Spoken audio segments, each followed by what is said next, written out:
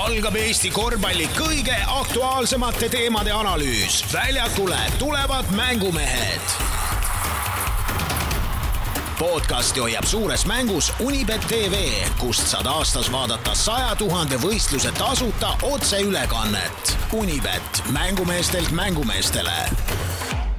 Tervitused taas kord kõikidele kuulajatele, nädala algus käes, esmaspäev, 21. november ning mängumehed on teiega, et alustada nädalat korvpallijuttudega. 93. korda oleme kokku tulnud ning nagu tavaks toome teieni eelmise nädala kuumimad korvpalliteemad. Tervitused ka vapratele korvpalligurmaanidele, seda korda küll Kristo Saagele kaugele Lääne-Virumaale ja Priit Venele, kes siin minu kõrval on. Tervist. Tervist ka minu poolt. No Kristo, mis siis juhtus? Kas heategevusmäng, mis laupäeval enne telemängu Kalevi spordihallis aset leidis, ikkagi lõi sul korralikult jalad alt? No tahaks loota, et mitte, aga kunagi Peep Pälli ütles, et kui oled tippvormis, siis tulevad haigused kergemini ligi, et äkki lohutan ennast praegu, et äkki oled tippvormis, et siis tänu sellele lihtsalt ei nägeks nagu. No sa oled siin aastate jooksul maininud, et sind ei võta miski, aga tundub, et ikkagi vanus hakkab ka oma tööd tegema. Võib-olla küll, võib siin väike tööd ära sees olla, aga ma arvan, et 2 päeva on ja saame korda, et ei ole hullu midagi. Aga vabandame juba ette kõikide kuulajate ees, et kui meil siin Kristo heliga peaks täna probleeme tekkima, kuna Kristo on meil siis, nagu kuulsite, kõnega Rakverest liinile võetud, nii et olukorra osas üritame siis täna kuidagi hakkama saada, kuna ilma meie kalli Kristota see saade ikkagi, ma arvan, et ei ole päris see, mis ta olema peaks, aga eelmisel neljapäeval siis sai aset leidma mängumeeste ajaloo esimene mälumäng, mis toimus siis Unibeti spordibaaris ning mida väisas kokku 19 võistkonda ehk kokku üle ligi 70 mälumängu ja korvpallisõbra. Täname kõiki osalejaid, võõrustajate Unibeti spordibaari ning otse loomulikult ka mängu läbiviijat ennast Jaan Allikut. Aga mehed, teie tagasiside on ka oodatud, kuidas siis üritusega mälumänguga rahule jäite, kas Allik oli ülesannete kõrgusel? Ma arvan küll, et Allik oli ülesannete kõrgustel ja lõpus ikkagi ju pani siukse puraka, et võttis enamuse saali naerma, et siuke tore ettevõtmine, et oleks muidugi tahtnud vähe paremat tulemust kui spordimehe nagu 3, aga eks ta nii oli, eks see selles mõttes muidugi tänan, et mind paite kapteniks, et nagu siuke tule, nagu ma oleks 3. tulnud ja teid nagu jalki märgitud, aga eks ma oli kõige nõrgem lüli tegelikult. Ei olnud, väga ilusti viisid kõik need vastused ära ja kõik toimis. Ja ühe panid 10-sse ka, ühe NBA küsimuse, ma mäletan. NBA-d ma ikka jälgin, NBA-s ma olen ikka tugev, et selles mõttes, et Jaan Allikule võib-olla natukene tuhka raputada, et mängumeestel ei ole NBA rubriiki, et sellele ka veel silma peale hoidma, et järgmine kord teab siis.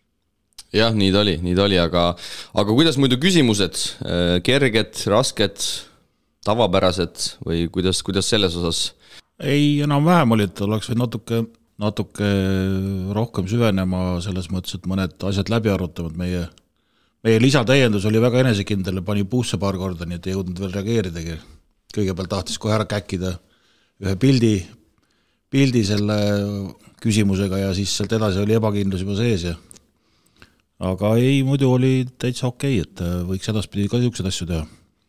Ja et seal tegelikult küsimus ütleme nii, et kõige kergemate killast ei olnud, et mäletan, tuleb kui esimese asjana meelde siin Arizona kohta küsiti, et 2018 esimene draftivalik, 2014 oli äkki Timberwolvesi poolt teine draftivalik ja 2011 siis 4. draftivalik, et seda võistkonda ma ei mäleta, et kuigi Kerr seal mängib, siis läbi nagu väga ei jooksu, kõik mida me teadsime liiga toola, aga õiget vastust ei teadnud.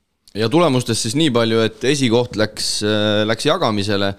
Võistkonnad Ataman ja Poseko said siis võrdselt 37 punkti ja meie mängumeeste esindus mina, Priit, Kristo ja lisaliige Raido Ringmets jagasime siis 3.-4. kohta meeskonnaga Saja Ponks ja nagu öeldud, siis 19 satsi kokku osales, kõik said vähemalt mingid punktid kirja, kõik ma julgen väita, et olid tublid ja ma julgen lubada, et see saab ikkagi traditsiooniks ja me üritame korraldada midagi sarnast taas juba uuel aastanumbril, ilmselt siis jaanuari keskel, aga kui asjad on täpselt paigas, kõik kokkulepped on sõlmitud, siis ilmselt ma usun detsembris me toome selle info juba otse loomulikult kõikide mälumängu sõpradeni. Aga siia sissejuhatusse veel mehed, ikkagi ei saa üle ega ümber. Eile algas jalgpalli MM ehk siis jalgpalli maailmameistrivõistlused, et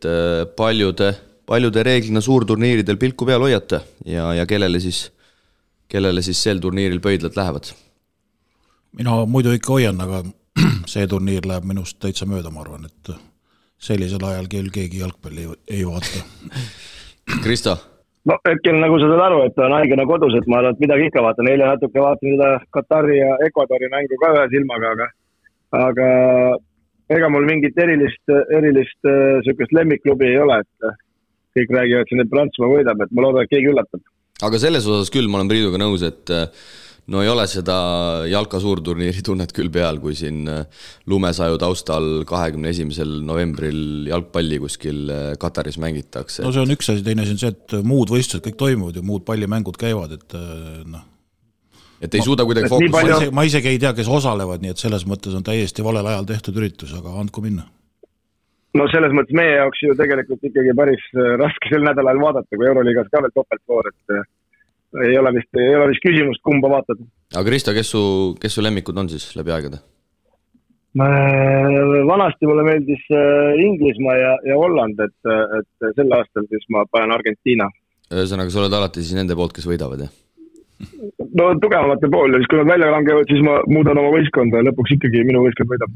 Ja see on päris hea taktika, ma tean teisi kossumehi, kes on seda taktikat kasutanud, aga täna on meil saates otse loomulikult teemasid nagu ikka omajagu, nii et hakkame aga pihta. Eesti-Läti korvpalliliiga ülevaate toob teieni spordiväljakute spetsialist. Spordiareenid. Toote valiku ning kasuliku info leiad www.spordiareenid.ee. Eelmisel nädalal toimus pärast ligi 10 päevast koondisepausi Eesti-Läti korvpalliliigas 9 mängu ja naabrite vahelistes mõõduvõttudes jäime seekord jõuliselt lätlaste vastu mängudega 4-1 peale. Oli üldse Eesti korvpallile üsna rõõmustav nädal, kui PC Kalev Cramo kirjutas laupäevases telemängus PC Prometei meeskonnale tabelisse esimese kaotuse. Valitseva Eesti meistri Pärnu hooaja algus on olnud aga kõike muud kui lust ja lillepidu ning kõige tipuks sai laupäeval siis ametist vabaks ka peatreener Toomas Annuk, keda on meil hea meel teisel pool telefonitoru tervitada. Tere, Tom! Tere! Nii et tervitused kodust Peipsi äärest? Ja absoluutselt, eile jõudsin ilusti õhtu koju ja päris mõnes mõttes hea tunne, lund sajab ja ilm on ilus ja vaikus ja rahu ja kõik, mida pole olnud pikka aega, et täitsa naudin kohe. Kas õhk on teistsugune ka, kui tuled mere äärest järveäärde, suur järveäärde? Kusjuures ma ütlen, järvele ma olen vähem, kui ma olin Pärnus merel, et Pärnus ma elasin kesklinnas, et siin ma olen ikka suht jõe ja järve kaldal, et mõnus on, jah. Nagu öeldakse, et teile halb ilma jätta, et midagi positiivset praegast, et saab siis vähemalt värsket õhku. Ja ei, absoluutselt, et värsket õhku ja sükest mõnusat idülli, et seda siin Peipsiäärdes on alati olnud, aga just nagu kellelegi ma eile ütlesin ka, et 22 aastat ja 24/7 on see korvpall olnud, et nüüd mõnda aega kindlasti ei ole, et täitsa naudin seda, mis siin maal pakutakse. Kui nüüd, Tom, kõiksugused järveidüllid kõrvale jätta, siis korvpallialaselt räägi täitsa tõsiselt, mis tunded sind pärast seda Pärnuga lahkuminekut hetkel valdavad? Kusjuures ma ei oskagi nagu täpselt öelda, et üllatavalt rahulik tunne on või nagu päris mitu head sõpra, kes on nagu korvpallis ja ise treenerid nagu on siin toetavalt nagu ühendust võtnud ja oleme rääkinud ja nagu üritasid kuidagi nagu lohutada, siis ma ütlesin, et ei olegi sellist tunnet, et hull traagika on, et mõnes mõttes on selline vabanemise tunne, ikka asja sees olles tead täpselt, et miks need asjad nii olid, aga pigem on selline mõnus puhkuse tunne esimene hommikul maal, aga mingit traagikat ma küll ei tunne. Aga räägi, mis siis valesti läks, sa kindlasti teades sinu analüüsivõime, et sa oled oma peas kindlasti neid mõtteid kerinud edasi-tagasi, et võib-olla mida sa ise valesti tegid, mida võib-olla klubi valesti tegi, et miks see kõik selleni viis? Eks kes korvpalli jälgib, siis nagu ma usun küll, et suuremas osas neid põhjuseid teab, et loomulikult ma olen juba enda jaoks kiirelt analüüsin läbi ja isegi enne juba, kui ma nii-öelda omaks meheks sain, ma analüüsisin asjad, et miks nad nii on, et ja mis ma siit kaasa võtan kindlasti on nagu üks asi on komplekteerimise juures, ma ei ütle, et ma vea tegin, aga ma oleks võib-olla pidanud nagu vähe konkreetsemale mõnedes asjades, et see on kindlasti, mul kunagi see võimalus tekib, mida ma väldin, et ma ei hakka siin detaile lahkama, aga komplekteerimise juures ma võib-olla natuke olin mõnes osas kompromissi andis, et oleks pidanud ikka olema väga konkreetne, et seda ei lähe mustvalgelt. Et on üks asi ja loomulikult teine asi, need vigastused ja jamad, mis juhtusid, seda vist ei näe kõige hullem sõnajaosk ette, et me siin Gerdiga rääkisime juba võib-olla kuu aega, et kurat seda asja ei näe ette, mis juhtus. Ja siis me seal ikka püüdsime ja pusisime, aga nagu midagi sealt välja ei pigistanud enam, et kõvatel tekkis selline tunne, et nagu ei ole neid käike enam, et lihtsalt lähme mängime, anname endast parima ja pingutame ja mehed püüdsid ja pingutasid ja kõik said aru, et olukord on kehva, et ei oskagi palju rohkem öelda praegu. No kõrvaltvaatajad said siis selle info laupäeval, et olete poolte kokkuleppel lepingu lõpetanud, aga oskad sa taustalt öelda, kas midagi oli õhus juba selles osas ka varem?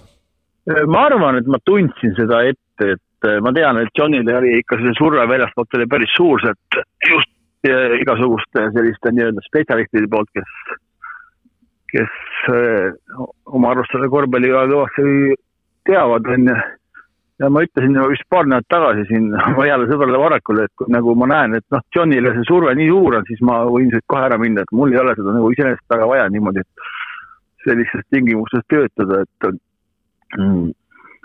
see ei olnud üllatus kindlasti, et reede õhtul me läksin oma Leedu sõbraga, kes just sai uue tööpakkumise ja läks tööle välismaal.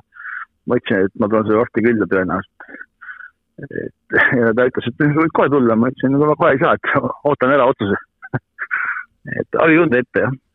Tulles nüüd uue nii-öelda ajastu juurde siis Pärnu osas, võib-olla lahkaks sinuga veidi laiemalt seda treenerite vallandamise teemat, et okei, Toomas Annuk on nüüd vaba mees, aga samas hakkame nüüd mõtlema, et mis siis nagu nii väga muutub, et võistkonna koosseis on ju praegusel hetkel ikkagi täpselt sama, et me näeme tihtipeale ka kõrgemal tasemel on see lihtsam, sa tood uue treeneri, rahalised võimalused on suuremad, treener toob ka mõned uued mängijad, aga tegelikult mis seal salata Pärnu-sugusel meeskonnal, need võimalused ju ilmselt ikkagi puuduvad. Eile just Gerdiga rääkisin seal päeval, käisin klubi kontoris ja võtsin Gerdile ka, et kui Lassi Toomise kinga ja Robert Stelmaast kinga, siis miks ma ei oleks pidanud saama, eks ole. Siis Gert üks huvitava lause, et Lassi Toovidel ja vähemalt võimalus midagi teha, et sul polnud seda võimalust, et sul on mängijad. Et näljaks. Et ei muidugi väikse klubil on keeruline, ma nägin, kui raske Johnil on ja John ise tunnistas ka, et klubi ikkagi pani mind mõnes mõttes täitsa nagu, ütleme otse, nagu väga kehvasse seisu, et ikkagi tal ei olnud vahendeid ja need asjad, mis juhtusid, need juhtusid, ega seal olen ka raha kinni ja et keeruline Eestis see korvpalli tegemine on, see on selge, et just väikestes kohtades, et John on tubi ja andis endast maksimumi, aga kuskil nagu need asjad jooksed nii kokku see aasta, et ei olnud meil kellelgi nagu häid ideid teha. Sa küll Pärnu meeskonnaga enam seotud ei ole, aga mis seisus piltlikult öeldes sa selle võistkonna üle annad, et Valmiera vastu ju ei mänginud ka lätlane Taavis Keks, et kas tagaliinis veel üks vigastus juures? Õhtu Gerdiga rääkisime, et täna mängime karikat. Gert just ka 100% pole kindel, ta ise arvas, et ta suudab mängida, aga see puusa vigastus, see ei ole ka nii lihtne asi. Troi mängib, aga ütleme, Troi ei ole kindlasti 100% terve, et seal tulevad MRT-d ja asjad ja eks see vigastus andis tal Valmieras tunda, et noh, ma nagu, kuidas ma ütlen, et ma ei kadesta üldse Kerti täna, et väga raskest seisust ta läheb sinna Tartusse ja järgmised mängud, mis või graafik tuleb, et ma nagu hoian kindlasti Kertile pöiat, et tal midagi õnnestuks, aga see seis nagu on raske praegu jah. Seal ükskõik, kes seal treener on nagu Will Jackson või Toomas Anduke, kes kuuleme, et seal nagu on mingid asjad on nagu praegu jah, nagu piiratud.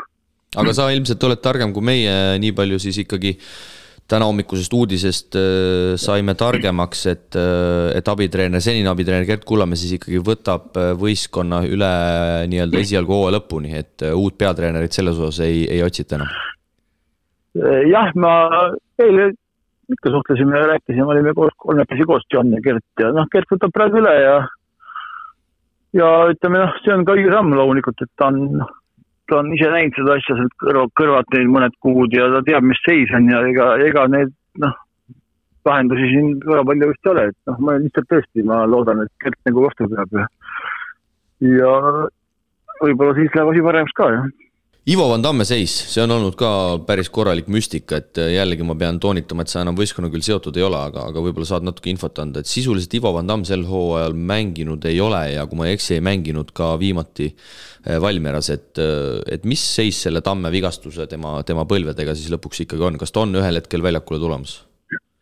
No see tõesti, see sõna ongi müstika, et kindlasti minu jaoks isiklikult kui treener ka üks suuremad sellised ootamatusi, et väga, väga tugevalt arvestasin temaga nagu rotatsioonis aga jah, see, kui me 16 augusti alustasime see koostis ja see, kus me praegu olime, et on täiesti erinevad ja kaasa arvatud Ivo vigastus, et ma ei oska täpselt diagnoosi panna, et ütleme nii, et ta ei ole mängukõlbulik ja ta ei ole valmis, et ta kindlasti proovib mingi hetk, võib-olla isegi täna, aga see ongi suur raga jah, et ma ei hakka rohkem lahkama, et see on nagu päris korralik tagasilükk nii mulle kui treenerile kui klubile, et loodame, et Ivo saab terveks ja suudab mängida, aga ongi aga. Räägi sellest Austraalia mehest ka, et agent vist tegi väga head müügitööd, et see mees ei saagi mängima vist, tundub, et võiks varsti ära koju sõita või kuskile mujal minna. Kusjuures see Matt, jah, ma ise tegin ka väga põhjaliku taustauuringu, rääkisin tema Portugali treeneritega, rääkisin Taavi Jurkatammega, see oli isegi agendiks, et ja tegelikult tark korvpalli mängida, ta on ühiselt tugev, tal on oskused, ta saab mängust väga hästi aru, suudab visata, aga just see nagu, kuidas ma ütlen, karakter, seda ei saanud enne teada, kui ta kohal on ja ikka seal olime ikka nagu päris korralikult pettunud, et ei ole seda sisu, et tee, mis tahad, et räägid temaga, arutame, et sellist nagu sõdalast temas ikkagi ei olnud väljakul, et tal ikkagi nagu pidevalt nii-öelda tehti haiget ja ise ta ei suutnud kellegi seal ennast kehtestada kellegi vastu. Et see on nagu, ütleme jah, ma kuskil ütlesin ka, see on nagu paras ämber ikkagi, et samas jah, inimesena pole talle midagi ette, et hästi intelligentne, sümpaatne, viisakas kutt, aga väljakul sellest ei piisa, et seal on vaja teisi omadusi ka. Aga kes siin nagu, ütleme, tagantjärgi positiivsena kõige rohkem üllatas? Et ega sa polnud nende kõikidega ju koos ka töötanud, et mõni mees oli sinu jaoks ikkagi teleka või ütleme siis nii-öelda vastasvõistkonna tasemel? Ja ei, selles mõttes ja ei, et hästi kiidan nagu Robertit ja Mihklit, et loomulikult ma tean neid pikka, aga pole koostööd teinud, aga tõesti müts maha, need on nagu ägedad kutid, nendega läks igal pool lahingusse. Ja Troy Barnis loomulikult, et Troy oli täiesti, ma ei tea isegi, kas ma oma karjääri jooksul olen nii ägedat välismängijat kohanud, kokku puutunud või tööd teinud, et see intelligents ja arusaam korvpallist ja ka nagu persoon iseenesest ja meile õhtul veel saatis mulle sõnumi ja siin rääkisime ja ma usun, et temast tuleb päris hea treener kunagi. Tema sai nagu probleemidest väga hästi aru, ta oli siuke ja liider. Kunagi tal ei olnud mingi käte laiutamist ja seletamist, tema andis alati parim. Ja veel ma tooks välja on Kaspar Lootus minu jaoks, väga meeldiv üllatus, et võib-olla ta pole mingi see rollis olnud seal varem, aga see, kuidas see kutt panustas ja ta üritas see tiimi nagu elus hoida energiat tuua, väga kiht. Kui üllatust rääkides Kaspar Lootus kindlasti, et ma loodan, et ta saab võimaluse minutid veel juurde ja et seal, midagi ikka seal on, jah. Ei ole Tom kunagi halba ilma jätta, mida sa sealt Pärnu lühikesest perioodist enda jaoks positiivses mõttes kaasa võtad? Ma ütlesin eile suhteliselt erinevate treeneritega ja ma ütlesin ühele treenerile, et siiamaani mu karjääris oli puudu eurosarja kogemus ja kingasaamise kogemus, et ma sain nüüd mõlemad nagu ühe hobi kätte, et see eurosari, miks ma tegelikult ka ikkagi suurest plaanist Pärnu pakkumise vastu võtsin, see oli ikka äge, see kõik need Champions käimised ja juba Euroopa mängud ja väljas käimised ja mängud ja ettevalmistused, see oli nagu, mida ei saa mult enam keegi ära võtta, et isegi ühe võidu saime Porto vastu kodus, et see oli, see ikka avardas silmaringi ja andis sellist nagu uusi teadmisi ja mõtteid ja ideid, et kui need kunagi vaja peaks olema. Nii et kui enne oli kolmik, kes ei olnud kinga saanud, Annuk, Jassikevitš, Obradovitš, siis nüüd jäi alles vaid duo? Ei, Jassikevitš ka, aga ega kurat, kuidas temagi läheb varsti. Ma ikkagi ütlesin Annuk, Obradovitš ja Popovitš, et see oligi ilmselge loogika viga, et ma polnud kinga saanud, et nüüd on see tehtud ja suurt traagikat ma ei tunne selles, jah. Aga teades sind, siis ega sa seal Peipsi ääres kaua kala püüdma ja järveõhku nuusutama ei hakka, et või sa tahad ikkagi praegu selgelt aja maha võtta?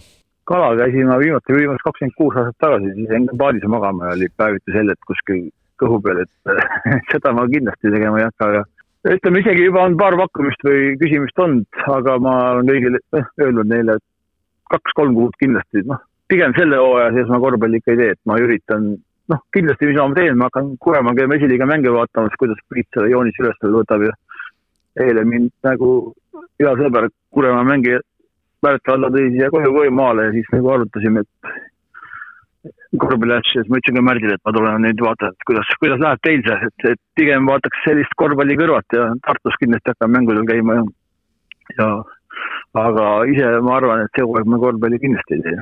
Teades sinu kontakte, siis on sul juba mõtteid ka kuskile välismaale studeerima minna?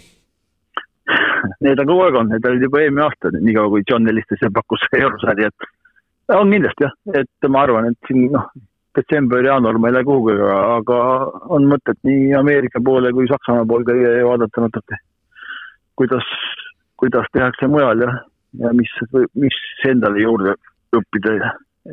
Ideed on palju, aga ma ütlen, et praegu vaatan lumesadu ja võtan nagu vabalt. Aga aitüma, Tom, igal juhul, mis ei tapa teeb tugevamaks ja kindlasti sa põrkad siit tugevamana tagasi.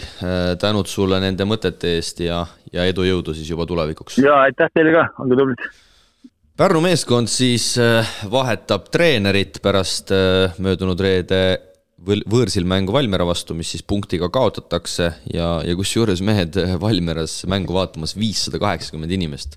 Arvestades, et Valmieral enne seda Pärnu võitu oli vist, kas oligi see Tarva võit, vaid tabelis kirjas, nii et Valmieras ikkagi korvpall inimestele korda läheb ja Pärnu siis juhib seda mängu ühel hetkel lausa 18 punktiga, aga lõpuks ikkagi punktiga alla jäädakse ja praegusest hetkest siis peaks olema Pärnu meeskonna uus peatreener siis varasem abitreener Gert Kullamäe. Nii et see on nüüd selge, ilmselt siis mujalt treenerit ei otsita, aga Kristo ilmselt põhiküsimus on see, et mis sellega nüüd muutub, sest ega siin mängijate osas ju suurt laveerimise ruumi ikkagi ei ole, mida sai räägitud ka Annukiga. No jaa, siin ju on ka aru saada, et tegelikult ei ole ka laveerimisruumi treeneritega, et ei ole võimalik uut palgata, et siis Kullamäe pannakse pukki ja nüüd on suurem küsimus on, et kas ta jääb siis one-man show või keegi tuleb appi ka. Et ma tean, et Pauluse koolis väikeste lastega tegelikult näis vahtel, et kas lükkab tema hakkama Kullamäe abitreeneriks. See oleks ka midagi kõva üritus.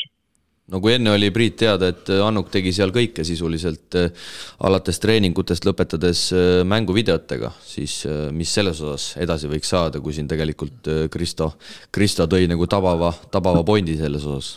No see on jah suur küsimärk, et kõik targad teevad kuskil kaugel otsuseid, nagu Annuk ka ütles intervjuus, aga sisu on nagu tegelikult ju hoopis teine ja noh, siit on ja see on tõesti hea küsimus, et selle võiks ise kuskile viktoriini panna, et kus see vastus siis tuleb. Ja nii palju on siin ka kuulda olnud, et siin tegelikult läbi aastate seesama Tarkade klubi on üritanud ka Eiko Rannulat mitmel korral Pärnu eesotsast ära kangutada ja tegelikult me ju kõik teame, millega see eelmise hooaja lõpus päädis, et see päädis Pärnu ajaloo esimese Eesti meistritiitliga, nii et eks neid teadjaid mehi on igal pool Eesti nurgas, aga jah, tõsiasi on see, et Pärnu siis läheb ilma Annukita edasi ja tuleb hakata siis sealt turniiritabeli keskelt ronima, hetkel Pärnu siis 11, 3 võidu 4 kaotusega ja mis kõige karmim mõtteks isegi kolmapäeval ootab ees siis euromäng koduväljakul hollandlaste Den Boschiga, nii et arvestades koosseisu muresid, millest Annuk siin ka rääkis ja täna mängitaksegi ka ju esimene karika veerandfinaal võõrsil Tartuga, et ega siin Pärnul vaatamata treeneri vahetusele midagi lihtsamaks kindlasti minemas ei ole. Tulemuste poolest ongi jah, kõige raskemad hetkel on koduliiga ja ütleme ja see karika 2 mängu, et see eurosari on põhimõtteliselt läinud, et tuleks vähemalt ütleme mängida soliidne mäng, et jääks nagu mõrumaitsed suhu, aga kas kõige jaoks võimu jagub on omaette küsimus, et pigem ei jagu. No ja maailma lõpp ei ole, ütleme nii, et eurosarjas on läinud nii, nagu ta läinud on ja kahjuks peab tunnistama, et seal nagu lootuseid ei täidetud ja see mäng siuke ei olnud, nagu nad tahtsid, aga tabavalt ka selles mõttes, et ega karikat nüüd alustatakse ja selles mõttes muidugi on juba ennem alustatud Adentesega, aga seda ei saa nagu võrrelda. Et nüüd on Pärnu ja Tartu, et ütleme siit Tartu jaoks oleks ikkagi väga suur tagasilöök, kui nad peaks Pärnule hetkel kaotama. Aga vaatame, palju on ümmargune. No ega ta on Pärnu jaoks ka ikkagi tagasilöök, et arvestades selle aasta nende võistkonda ja olus, et mina ütlen ausalt, minu pärast võib sinna panna Ivkovitsi ka etteotsa või ma ei tea, kelle iganes tuua, et Mike Castello või ma ei tea, et need ikkagi... Jah, ega sa võid igast nimest ette lugeda, aga reaalne seis on see, et eks nad peavad vaatama sinna veebruari ja jaanuarikuusse, et selleks hetkeks oleks nagu uuesti komplekteeritud ja äkki annab veel tabelit päästa, et praegu nad ei ole ju 8 hulgaski. No ja pluss siis nii palju on head, et Eesti võistkondades nad on ikkagi siis hetkel 9 võistkonna seas 5, et see on nagu okei koht, et vähemalt ei pea kohe, seda tuleks hoida. Ja täna siis karika avavootus veerandfinaalseerias võõrsil Tartu vastu ja hea on siit kohe Tartu peale üle minna ja Tartu siis sai päris korraliku mehetembuga reedel hakkama, kui Ventspilsile kirjutatakse siis võõral väljakul, Ventspilsile siis nimelt koduväljakul kirjutatakse selle hooaja esimene kaotus ja Tartu paugutab siis lausa 99 silma Ventspilsi 84 vastu ja vaatasin järele Ventspilsi saalis lausa 850 inimest, nii et tundub, et Ventspilsi inimeste jaoks ka korvpalliarmastus on tagasi tulemas ja seal Tartu, kes oli 9 mehega Ventspilsi sõitnud, põhimehed teevad ikkagi kõik väga head mängud, Jalen McLeod 26 silma, Märt Rosenthal kaksiktuubel, 17 silma, 10 söötu, Pavelkale järjekordne kaksiktuubel, 18 punkti, 10 lauda ja võib-olla kõige suurem üllatus on Hendrik Eelmäe, 11 punkti, 10 lauda, just teades, et Eelmäe siin hooaja alguses ei ole nii-öelda Maasursi jaoks väga heas keeles olnud ja nüüd siis ikkagi selline mäng ja Tartu tuleb kiita, et väga jõuline avaldus võõralt väljakult. No igal juhul väga jõuline avaldus ja väga korralik võit, et ega seal olid küsimärgid, et kas õnnestub või õnnestu ja mis seisud on ja Ventspils tegelikult see aasta päris korralikult ju alustanud, aga selle mängu jah, Tartu ütleme nii tabeli mõttes kui mängu mõttes tegi päris jõulise avalduse. No ühe silmaga seda mängu vaatasin ka ja jällegi Tartu oma maa-alaga või Ventspilsi täitsa rütmist välja ja nad sisse ei visanud ja kui ma ei eksi, esimesel poolel üle 50 punkti oli kindlasti, kas 53 või 57 juba visati, et päris bravuurikalt võrra väljakul alustatud. 800 pealtvaatajat, see on või selles Ventspilis päris korralik saal pidi juba päris päris nagu paistmata ikka rahvast on, ütleme. Just, päris ilus ja olgugi, et Tartu teeb 16 palli kaotust, millest Ventspils saab 17 silma, siis tõesti Tartu tundub, ma ise seda mängu küll ei näinud, et rünnakul oldi vist ikkagi väga head ja Ventspilsil oli suuri raskusi Tartu rünnaku peatamisega ja Ventspils siis ise viskab ju ka tegelikult täitsa korralikult 84 silma, aga just siis jah, kas Ventspilsi kaitse või Tartu suurepärane rünnak selle mängu ära päässid, aga kuna meil siin operatiivne saade on, siis infot viskab järjest uksest aknast peale ja nii palju on siis sisse tilkunud, et Pärnu meeskonna abitreeneriks peaks siis Gert Kullamäe kõrval saama Martin Müürsepp, nii et eelmisel hooajal Tarvas peatreeneri kohustusi täitnud Müürsepp siis tuuakse nii-öelda suurde mängu tagasi. Kristo Rakvere need infokillud vist veel jõudnud ei olnud? No ma ütlesin sulle ju laupäeval mängul, et Müür hakkab abitreeneriks, ütlesid ei või ütlesin kellegi teisele seda, et see oli juba... Ikka keerad nii, nagu sul parem on. Ei, mitte nii. Sa nägid seda ette, sa nägid unes seda? Ei, ma kellegi ütlesin seda kindlasti nädalavahetusel, et kui see uudis välja tuli, et Annuk on läinud, et tõenäoliselt Müür läheb abitreeneriks, mitte ma ei ole tega rääkinud, aga küll tal ka juba seal Kuusalus igav on hakanud, et tahab ka suurt korvpalli nuusutada. No kas Martin Müürsepp hakkab siis nüüd videosid lõikama? Julgen kahelda. No kindlasti ei hakka, ma olen nii Gert Kullamäe käe all mänginud ja nüüd jäävad need videovaatamised ära, et seda meest, ma arvan, veel ei ole leitud, aga kui nad tahavad vaadata, siis nad peavad ühe mehe veel juurde võtma, et nendest kahest kumbki, ma arvan, et ei leika.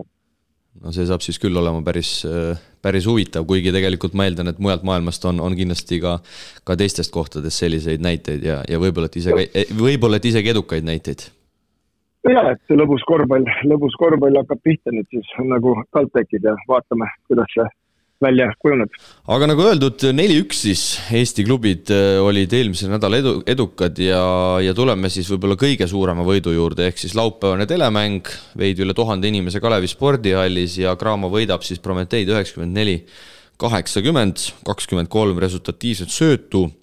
Kalev Cramo paugutab taas vägevalt 3-seid 26-13, võtab 13 ründelauda, millest teise võimaluse punkte saadakse 14. Prometee ilmselgelt selleks mänguks valmis ei olnud, vabavisked 23-12 ja kordagi siis Prometee seda mängu ka ei juhtinud, nii et igati sümpaatne ja tugev esitus Kalev Cramo poolt ja ma tõstaksin mütsi ka Artur Konotšuki ees, kes siin circa kuu tagasi äkki meedias andis mõista, et meie küll seda Prometeid ei karda, võiks juba kiiremini Tallinnasse tulla.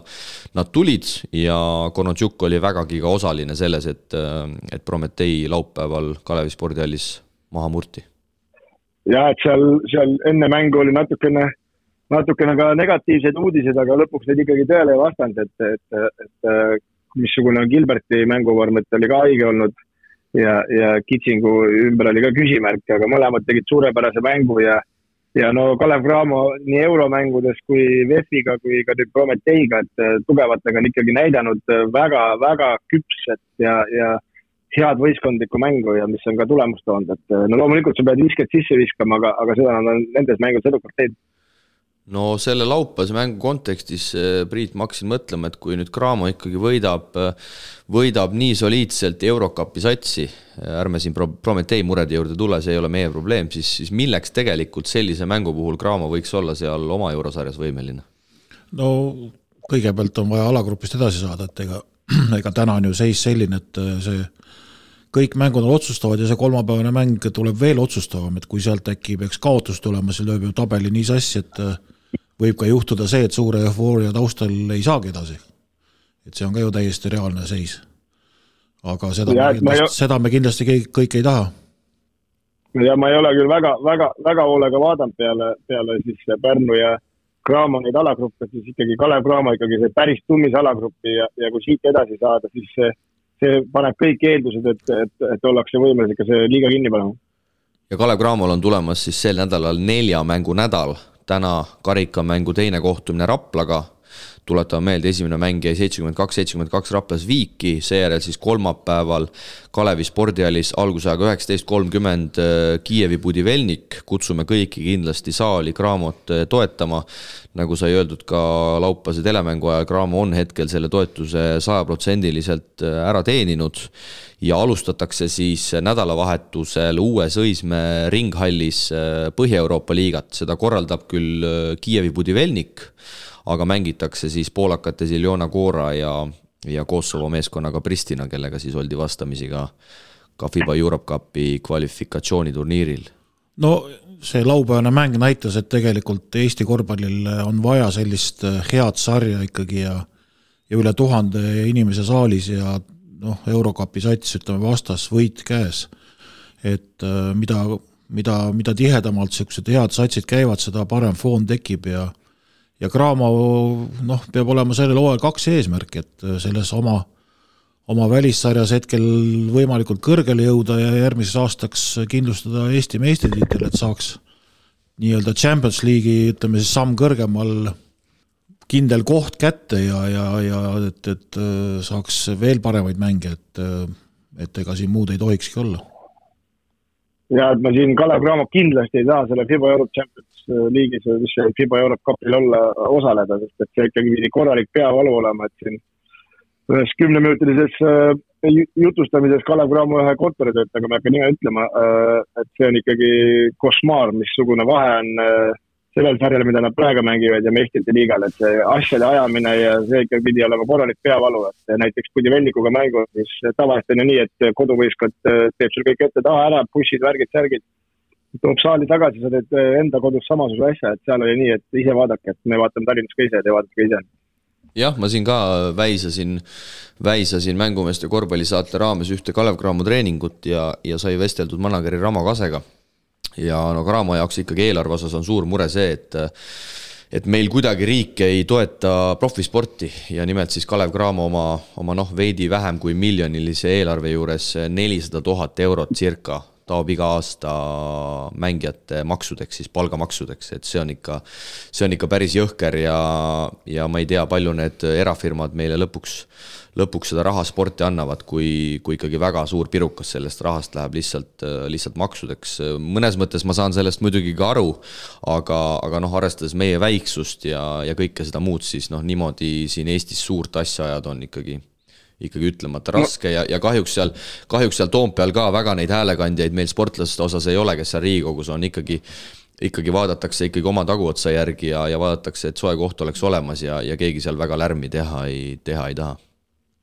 No kahjuks küll jah, et kui me siin õnneks kõigi korvpallisõprad õnneks on Kalev Cramo hetkel nii hästi mänginud võrreldes eelmise aastaga, et äkki on ka nende sponsoritel tuju vähe parem ja näevad, et raha läheb ikka kõigesse kohta ja see võistkond on nagu tunduvalt paremini üles ehitatud kui eelmised mõned aastad, et siin on väike lootus, aga kui me tuleme selle 400 000 juurde, siis enamus klubidel pole Eesti-Läti liigas siukest eelarvetki, et mis need peavad maksudeks maksma.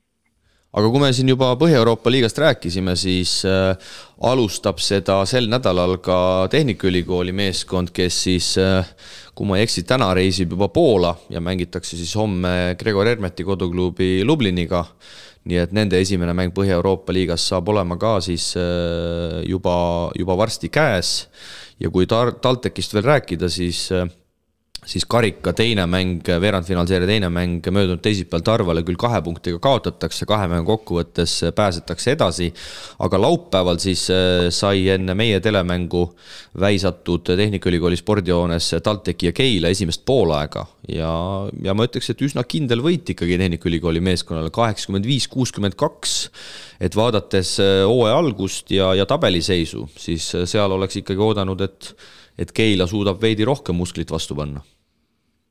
No see mäng oli selles mõttes kehva, et Delfi ülekanne alguses ju puudus, et ei olnud ühtegi infot, miks ei ole ülekannet, kirjas oli, et peaks olema. Online sai vaadata.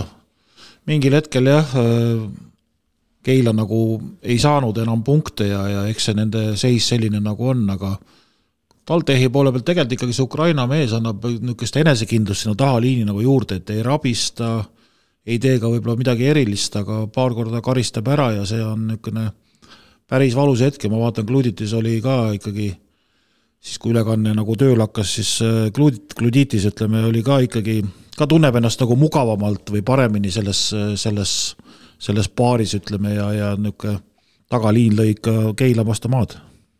Ja, et siin kuluaarides on kuulda, et Peep Pahv ikkagi läks kipsi, eks tal oli see võidulirm natukene suur ja siin mingite vahetustega pani ikkagi selles mõttes puusse, et liiga palju pani korraga nii-öelda Sun-tehnilist personali väljakule ja sealt andis TalTechile enesekindluse kätte ja siis enam tagasi teed jälda. No seal oli näha, et tsentriga tekkis ka mingi konflikt, et seal oli veel muid muresid veel ka juures, et ei teagi, kuidas see nagu lõpuks laheneb. Jah, hakates algusest peale minema, siis just selle jutu juurde, et ülekannet ei olnud, siis mängu ajal ma ise seal, nagu öeldud, esimest poolagi jälgisin ja Tanel Sokk siis, kes meid kindlasti ka kuulab, mulle kirjutas, et kuule, et ülekannet ei ole ja siis ma siis vahvasti jalutasin sinna alla ja ütlesin tehnikule, et kuule, et Delfis ei ole ülekannet ja eks ta tänu sellele silna siis ilmselt lõpuks ka jõudis, aga muidugi korralik präänik jälle ja sama oli tegelikult olnud Delfis vist ka meie Kalev Cramo telemängu osas, et ka ülekannet ei olnud, nii et ma ei tea, novembri lõpp ja siin ikkagi asjad endiselt seal platvormil veel vajavad lihvimist ja eriti vajavad lihvimist olukorras, kus nende ülekannete eest ju tegelikult võetakse raha. Rapla mäng LU-ga ka hakkis ikka täiega, ma ei tea, kas ainult minul, aga nagu ei, siin on räägi lõpuni. Et nagu mingi pausi koht tekkis, nii jäi pilt seisma ja oli jälle kõik pidi jälle uuesti starti tegema ja jälle paar mintsi läks mängus kaduma, et niimoodi ei saa mänge vaadata. Aga see on jah keeruline, et kui ma saan aru, et see ei ole suur raha tegelikult, mis selle paketi eest võetakse, aga kui sa ikkagi maksad millegi eest, siis seal peab olema ikkagi täis kvaliteet ja ei saa olla niimoodi, et teisest veerandajast alates mäng tuleb platvormil üles ja saad seda vaadata, et see on ikkagi mitte natukene, vaid täielikult kliendi petmine, aga lähme siit mängu juurde edasi. Saalis oli mõnusat rahvast, 461 inimest. Kristo, sa tahtsid ülekande kohta vist midagi veel rammida? Ja, et asi on ikkagi põhimõttes, et küsimus ei ole siin rahas, et küsimus on ikkagi selles, et kui sa nagu reklaamid välja teenuse ja teed, ma ei tea, esimesel nädalal teed Basket TV, räägid, kuidas kõik peab raha võtma, et kõik läheb aina paremaks, et tegelikult on ainult kehvemaks läinud. Jah, ma pean sinuga nõustuma, midagi ei ole teha, ei saa siin udu ajada, aga mängus siis tõesti jah, Peep ühel hetkel võttis oma jonnipunnist keskmängija Matej Radunitši välja, ei olnud seal mehe tegutsemisega mingis osas rahul ja lõpuks siis Radunitši arvele 10 punkti, 3 lauda ja 5 palli kaotust, nii et TalTech sai taga päris hästi hakkama, Oliver Metsalu pandi sinna kohe peale, üritati seal pool eest mängida, lõpuks kui Radunitš sinna korvi alla palli sai, siis alustuseks tegi ta 2 jooksu seal, sai palli hüppas, pani palli põrkesse, ise küll ei saanud aru, et oleks midagi valesti teinud, aga jah, sealt juba 2 palli kaotust jooksude näol tulid, siis oli mees juba vähe rivist väljas ja ütleme jah selgelt, et Tehnikaülikooli meeskonna kaitsetaktika toimis ja Peep võttis siis mehe ühel hetkel pingile, seal väike sõnelus ka oli, ega Peep on konkreetne vana, ega ta järgi ei anna seal, võttis pika pingile, asi hakkas tegelikult veel allamäge veerema, aga ütleme nii, et Jonn oli selles suhtes Peebul kõva, et peab kiitma, et poole lõpuks ta ikkagi tagasi ei toonud, et ikkagi nii-öelda õpetas seal oma keskmängijad ka, teist poolaega ma ei näinud, aga seal Radonitš ikkagi mängis. No ma kiidaks seekord nagu ütleme TalTechi ikkagi mänguplaani või vähemalt see paistis nagu välja, et leiti Keila nõrgad kohad üles ja mängiti korvi alla pukki ja pall käis alt läbi ja see tekitas Gluditisele ka ikkagi päris korralikke viskekohti ja 26 silma ei tule lihtsalt niisama, ta pole ammu minu arust nii palju visandki. Ja Metsalu ja Eerik Eedus võtsid seal ikka neid lühemaid Keila mehi ikka selge ees korralikult ette, sealt punkte muku keerati, nii et põhimõtteliselt nagu ega Keilal väga püssirohtu ei olnudki sinna vastu panna ja see on nagu scoutingi mõttes ka teistele võistkondadele nagu väike vihje, et mismoodi Keilat nagu murda. No ja ma tahaks ka kiita siin TalTechi, et kui ikkagi nad suudavad seda survet tagaliinile panna ja need liinid ära lõhkuda, nagu eelmisel aastal ka alguses oli, et ja visked ka lähevad, siis neil on see mäng tõesti on hea ja saavad mängida seda mängu, mida nad tahavad, aga nii kui kuskilt järgi annavad kaitses, nendel ikkagi oleneb väga palju rünnakkaitsest ja selles mängus nad suutsid ikkagi kaitsega ära suruda Keila. Jah, alguses seal võrdset mängu oli ja ma ütleks enda poolelt, et alguses mõlema meeskonna kaitse ei kannatanud seal kriitikat, et seal saadi nii tagaukse lõikeid, 1-1 seal mitmel korral TalTechi mängijad mängiti üle, et mõlemad meeskonnad, ma ütleks, et kaitses alustasid ütlemata kehvalt ja alguses oli see ka väga suureskooriline mäng selles osas, et teisel veerandajal oli selles suhtes pilt mõlema meeskonna poolt parem, aga jah, TalTechi suurim eduseis ühel hetkel selles mängus siis 28 lausa ja lõpuks vahe jääb siis 23 punkti peale.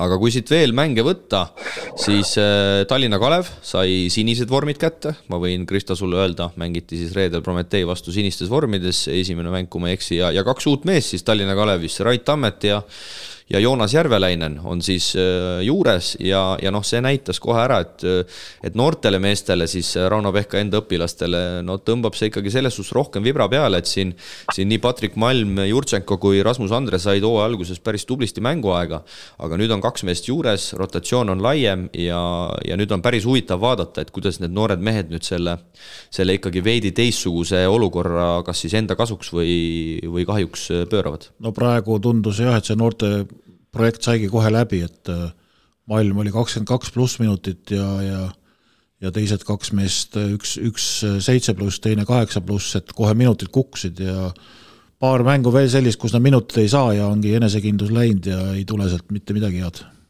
No eks siin olenebki nendel noortel mängijad, kuidas nad suudavad kohaneda konkurentsiga, nagu me teame siin üldiselt Eesti korvpallis sellega probleeme on olnud ka varasemalt, et ei suudeta kannatada ja oma seda maksumusele panna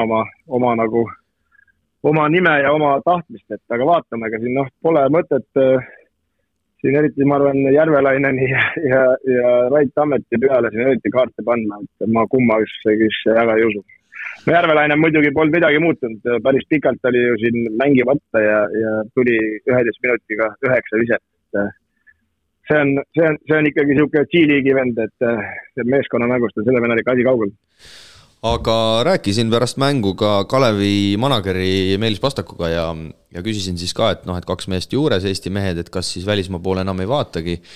Ja Pastak ütles, et praegu nad küll ei tõmble selles osas, et lähevad sama pundiga edasi. Ta ütles ka, et huvitav on nüüd näha, kuidas noored reageerivad 2 mehe juurde tulekule ja nii-öelda, et need positsioonid veidi nüüd meeskonna mängus muutuvad, aga üks asi ei ole muutunud, Kristjan Kangur 18 punkti 14 lauapalli, et see läheb ikkagi sama hoog edasi. Päris kõva ju koefitsient ka. Ja Prometee vastu, mitte Tarva vastu või Liepa vastu kogu ausse juures. Jah, meil viskab väljakult 1 viske mööda ja võtab 14 lauapallile. Selle koha pealt on küll mees pärast ikka päris kuum lauas käimise kohal ja ikka klaarib selle ikka täiesti puhtaks, et seda on lust vaadata, vaatame, et hakkab koht tulema, et äkki vend ostetakse ära. Ja Pekka Liepaja siis käis ka siin roundtripil ja 2 kaotus. Kas reedel oli Rakveres saluut ka? Saluut ei olnud, veeduss oli ja seda mängu ma kommenteerisin ja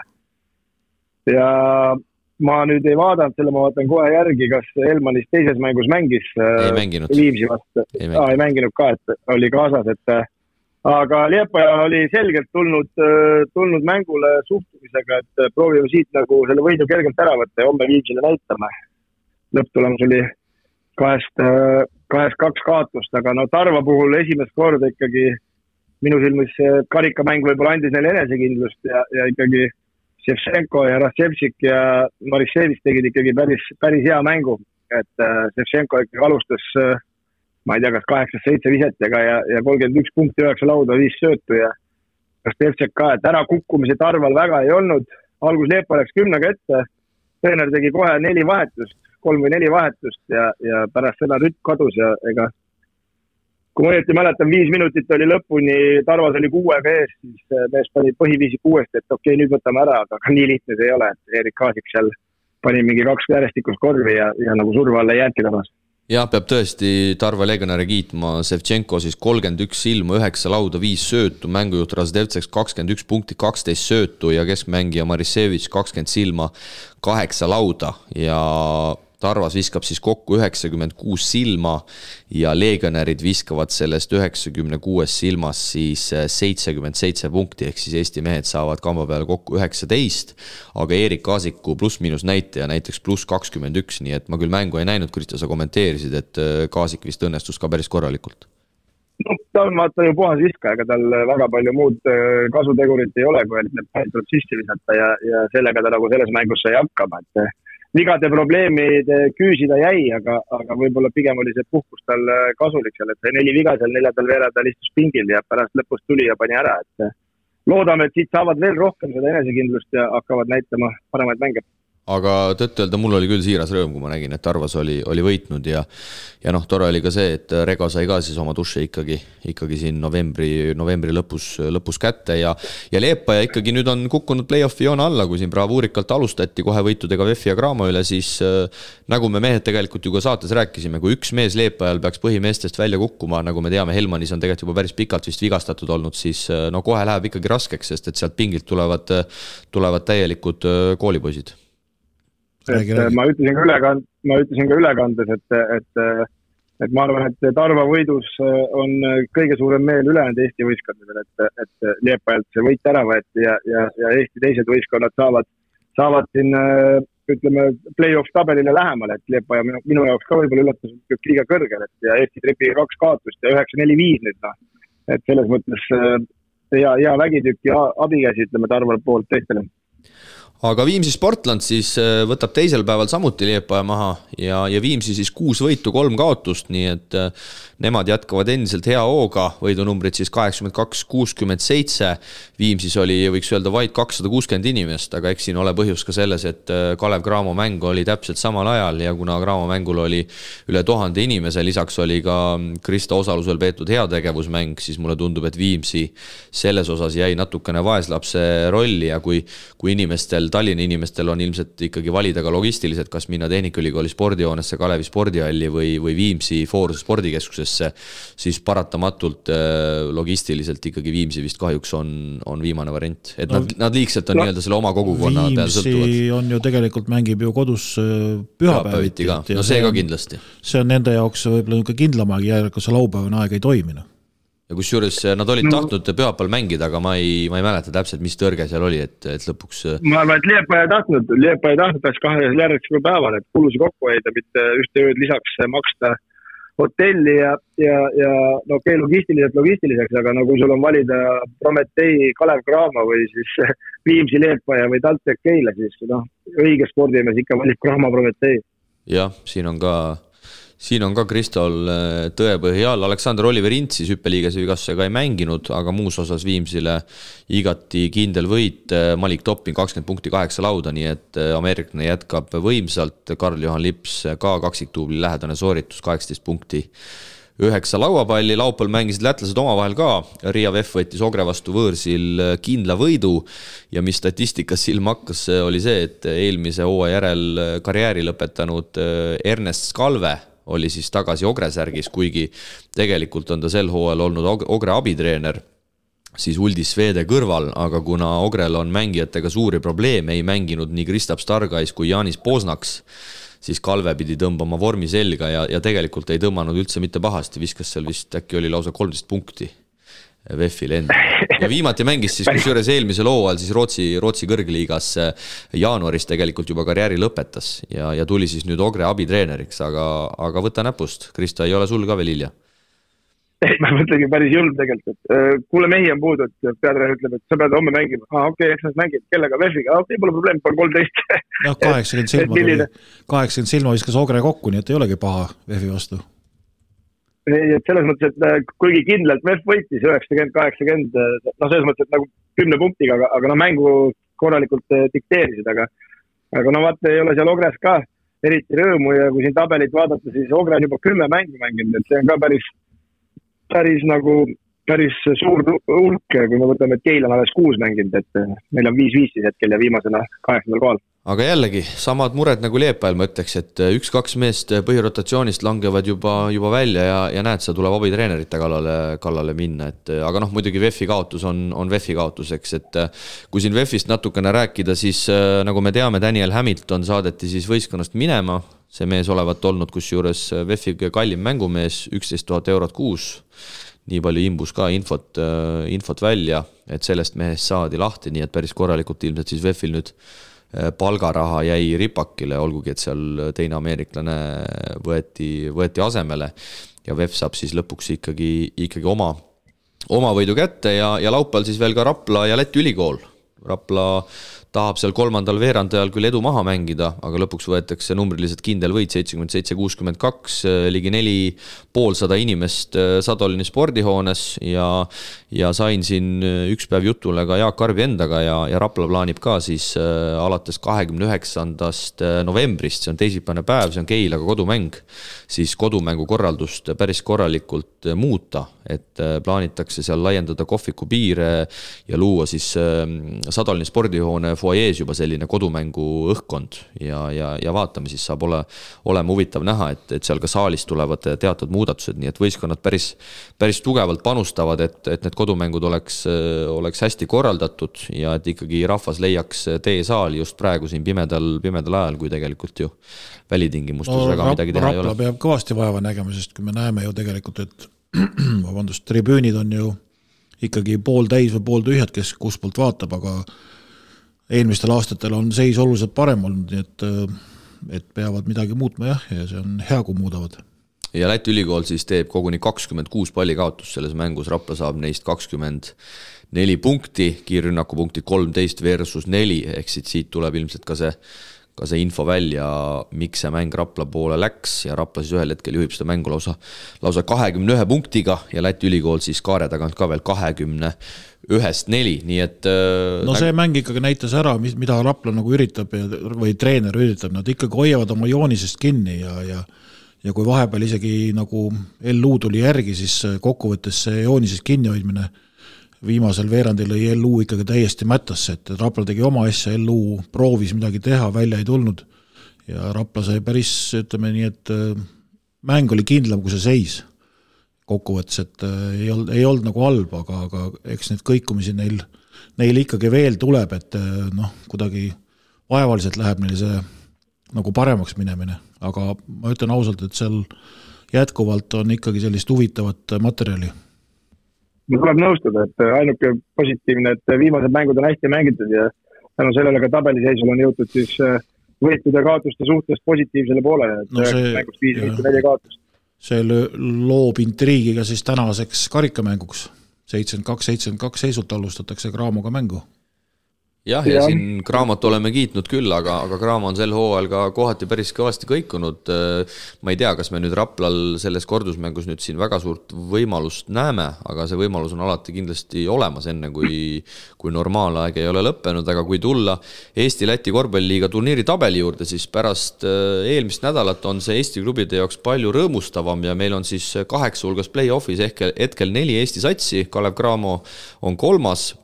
Tartu Viimsi jagavad siis VEF-iga 4.-6. kohta ja Rapla siis võiduga tõuseb ka play-offi, nendel siis 5 võitu, 4 kaotust ja nemad siis Ogre ees 7. Lisaks on siis Läti meeskondadest Ventspils VEF Ogre ja juhtimas endiselt Prometei, kes siis küll sai esimese kaotuse turniiritabelisse kirja, aga selgelt ikkagi liidripositsioonil on nad endiselt ja mängudega jätkatakse siis juba homme Liepa ja Läti ülikool, see meisse väga ei puutu, kui nüüd tabeli välja jätta ja Eesti meeskonnad siis alustavad kolmapäeval, kui Tartu on külas Ogrel ja Keila läheb siis sinna Läti lääne tippu, ehk siis mängitakse kolmapäeval Ventspilsiga, neljapäeval puhatakse ja reedel siis üritatakse võit napsata Liepaja vastu. Tabel on tänaseks päevaks siis jooksnud sellisesse seisu, et Rapla ja Ogre on nagu hoiavad selle viimast kohta nagu kinni seal 8 hulgas, aga pilt on üldiselt selline, nagu me prognoosisime, ainukene, kes on kohad vahetanud, on tegelikult Viimsi ja Pärnu. Viimsi on väga positiivselt üle lati läinud ja Pärnu väga negatiivselt lati alt. Aga siin, vett segavad siin kindlasti ikkagi LU ja Liepa, et kui näiteks Liepa peaks sellel nädalal mängib 2 mängu ja kui õnnestub võita nii Keilat kui LU-d näiteks, siis nad saavad ju kohe uuesti 6 võidu peale ja tõusevad 8 hulka tagasi, nii et siin selline kõikumine üles alla veel jääb, aga tundub, et nagu see esinelik on oma koha nagu leidnud, et mis sest, et need numbrid ei ole veel nii suured, aga viimase 2 nädala või ütleme siin viimase 2 vooru tõus on nagu olnud märgatav. No ja, kui me vaatame siin veel Kalev Cramot, siis tal on 7 mängust 5 võitu, 2 kaotust ja kaotused on tulnud nii Liepaja kui Viimsi vasta, et mida tegelikkuses ei oleks oodanud ja näitab ka Kalev Cramo mingil määral kõikumist ja teada graafikut, et nii VEF kui Prometee on maha löödud, et võiks olla vabalt nulli peal. Ja telemängu raames siis laupäeval oleme Tehnikaülikooli spordijoones, kui TalTech Optibet on võõrustamas siis Riia VEF-i. No kui headeks peate tudengimeeskonna võimalusi, vaadates nüüd seda Keila võitu laupäeval? No see sõltub hästi palju VEF-ist ka, et enne ei mainimata, et VEF tegi koosseisus muudatusi, seda mainiti, aga et nendel on kolmapäeval või teisipäeval, ma ei mäleta, kummal päeval on Limoges on väga tähtis Champions League'i mäng. Ja kui nad peaksid seal kaotama, siis nad tulevad seal musta masendusega. TalTech saab siit vahepeal ühe hea mängu Poolas. Et selge on see, et jõudude ülekaal, ütleme nii 0-0 pealt võttes oleks VEF-i kasuks, aga kui VEF on kehvas seisus ja TalTech heas tujus ja uued mehed nagu veel rohkem panustavad, siis võiks mängu tulla küll. Jah, kolmapäeval siis mängitakse meistrite liiga raames Limoges Prantsusmaal hilja õhtul ja saab siis näha, mis tulemusega VEF sealt Tallinnasse tuleb, aga tõesti kõvasti kossu meil tuleb Eesti-Läti liiga, siis on meil 2 eurosarja mängu Pärnu ja Cramo osalusel, siis alustab meil Põhja-Euroopa liiga homme nii TalTechi kui ka Kalev Cramo juhtimisel ja siis on meil veel tegelikult ju mehed ka 3 karikamängu, millest 2 tulevad täna esitamisel. No nii on, ja siis on meil Euroliiga topeltnädal, nii et sel nädalal saab kossu vaadata, nii et süda läheb pahaks. Jaa, nii et siit on selles osas kohe ka hea edasi minna ja jätkata siis möödunud nädala Euroliiga juttudega. Korvpalli Euroliiga kuumimad teemad aitab mängumeestel teieni tuua Eesti Kütusepank. Terminal Oil. Korvpalli Euroliigas peeti möödunud nädalal järjekordne mänguvoorm, kui meie meeste koduklubi Baskonia pidi kahjuks võtma vastu juba 2. järjestikuse kaotuse, aga viimaste nädalate märksõnaks, ma ütleks, Euroopa korvpallis on olnud treenerite vahelised sõnasõjad, mida on ette tulnud üllatavalt tihedalt, kui esmaspäevases Türgi-Serbia mängus alustasid Ataman ja Besic oma vahel, siis neljapäeval pärast FS-e võitu Barcelona vastu oli seal Jassikevitsusel midagi arutada FS-i abitreeneritega ja kõige lõpuks siis neljapäeval veel ka Bayerni peatreener Andrea Trincheri ja Olympiakose loots Georgios Partsokas siis oma vahel pärast mängu sõnelesid. No mis toimub, mehed, kas egod ei mahu saali ära? No eks olukord on närviline ja keegi ei taha ju tabelis langeda ja kõik tahavad tõusta ja Trincheri ja Partsokase seis muidugi selles mõttes, et Trincheri oli pettunud, et nad jälle tappa said selle mängu, aga Partsokase kiituseks tuleb öelda, et mängisid üle, tegid veel väikse time-out'i ka valel ajal. Aga Jassikevitsuse teema nagu see on selline, ei ole uus teema, see on vana teema ja eks mina arvasin näiteks, et Barssa selle mängu kindlalt võidab, et neil oli aega valmistuda, FS-il oli treener ja paar mängijat olid ju koondistega ära, et ei olnud nagu seda tööd, aga ju siis need abimehed tegid selle võrra rohkem, et mis siin nagu välja tuli, oli see, et siis Jassikevitsus süüdistas, et vastased on vilminud nende treeningut ja järelikult see tuli sellest välja, et Saaras oli võtnud mingid uued asjad, mida ei oleks tohtinud vastased teada ja ometigi nad seda teadsid, et see on selles mõttes nagu siis kindel märk, et seda treeni vaadati või vilmiti ja skauditi. Muidugi Saarase või Barssa poole pealt nüüd mõelda, et seda ei võiks teha, on ka nagu natuke naiivne, et tegelikult sellisel tasemel ei tohiks enam viimase hetke peale neid uusi asju nagu jätta, et ne peavad olla nagu varem selged ja kasutadki ainult mängus. Aga siit on järelikult õppetund ka Saarasele, et nii peaks nagu tegema, et ei tasu seal võõras saalis nagu laiema minna. Eks Saaras oli juba natukene, võib-olla hakkab juba närvidele käima, et Ataman tuleb ja püsib taga kogu aeg põrandat, nagu öeldakse siin mootorskeeles Delfi ülekannetes selles pealkirjades, et millal ta üldse viimati võitis siin Atamani, et siis kui Ataman rusikad üleval läks minema vist Parta saarist. Võis olla küll. Et võiks, pärast tuli hiljem meistriks, et Atamani jaoks oli see ülioluline võit, et muidu oleks võid hakata juba vaikselt rongs tšuht tegema, et play-off koha peal, kuigi mängida palju, aga no väga tihe konkurent seal Euroliigas. Ja Barcelona siis kõige tipuks eile kaotab veel koduliigas ka Badalona Juventudile ehk siis Kasper Suuroru koduklubile ja pärast mängu siis Jasikevits andis ka mõista, et nädal läks aia taha ja kõige parem uudis sel nädalal, õigemini siis möödunud nädal oli see, et Nikola Mirotic on üsna pea Achillese vigastusest tagasi tulemas ja tegelikult tagasi on mõne nädala jooksul tulemas ka FSi tagaliini liider Shane Larkin ja ma arvan, et siis me tegelikult näeme alles seda FSi täit potentsiaali, kui tagaliinis saavad siis kokku Larkin, Misic ja Clyburn, sest Clyburn ja Misic mõlemad selles Barcelona võidumängus olid ikkagi ütlemata head, et seda mängu sai siis pärast korvpallimälumängu neljapäeval ka Unibeti spordibaaris vaadatud. No Clyburn oli suhteliselt varjus ja siis viimasel veerandajal või oli see kolmandal hakkas lammutama ja pani pea 15 punkti järjest äkki või. Et selles mõttes neil on seal võib hakata tulema igalt poolt ja palju kohe seda skoorimärki ja eks Bartsal ka mäng muutub, kui tuleb Mirotic, et see mees on ikkagi 1-1 Arsenalist päris kõva. Ja ega seal probleeme Bartsal teisigi seal FSi mängu ajal, siis Saaras läheb Nikola Kalinitšiga tülli ja saadab siis serblase lausa dušikasse, aga nii palju meediast imbus ka välja, et mehed olid siis ikkagi mingil hetkel pärast mängu ilusti ära leppinud. No kindlasti millest võiks rääkida on veel ka Zverna Zvezda, kes siis võtab peatreeneriks legendaarse Duško Ivanovići ja alustuseks põrutab siis kohe 5-tunnise trenni. 6,5 jah, seal läks valesti. Ivanović ise parandas, et tegelikult oli 6,5, aga see oli väike nali ja siin tegelikult mängijad on ka sõna võtnud. Mike James säutsus, et tema oleks 2,5 tunni pärast saalist lihtsalt välja jalutanud. Ja tänasel päeval siis Maccabis mänginud Wade Baldwin, kes siis ka Baskoonias oli Duško käe all. Tema siis selle jutu tegelikult liikvele panigi, et kuidas see asi välja näeb, et seal jah, need asjad on päris pikad, et kõigepealt tuled saali, jooksed seal lugematu miile, siis ligi pool tundi, siis teed võistkonna soenduse, siis paned 2,5 tundi võistkonna trenni, siis teed seal veel tilulilu ja siis lähed veel tund aega videot ka ülesruumi vaatama, aga Ivanović võttis selle ise hästi kokku, et tegu ei ole mingi sotsiaalasutusega, heategevusorganisatsiooniga, et selle jaoks te mehed palka saategi.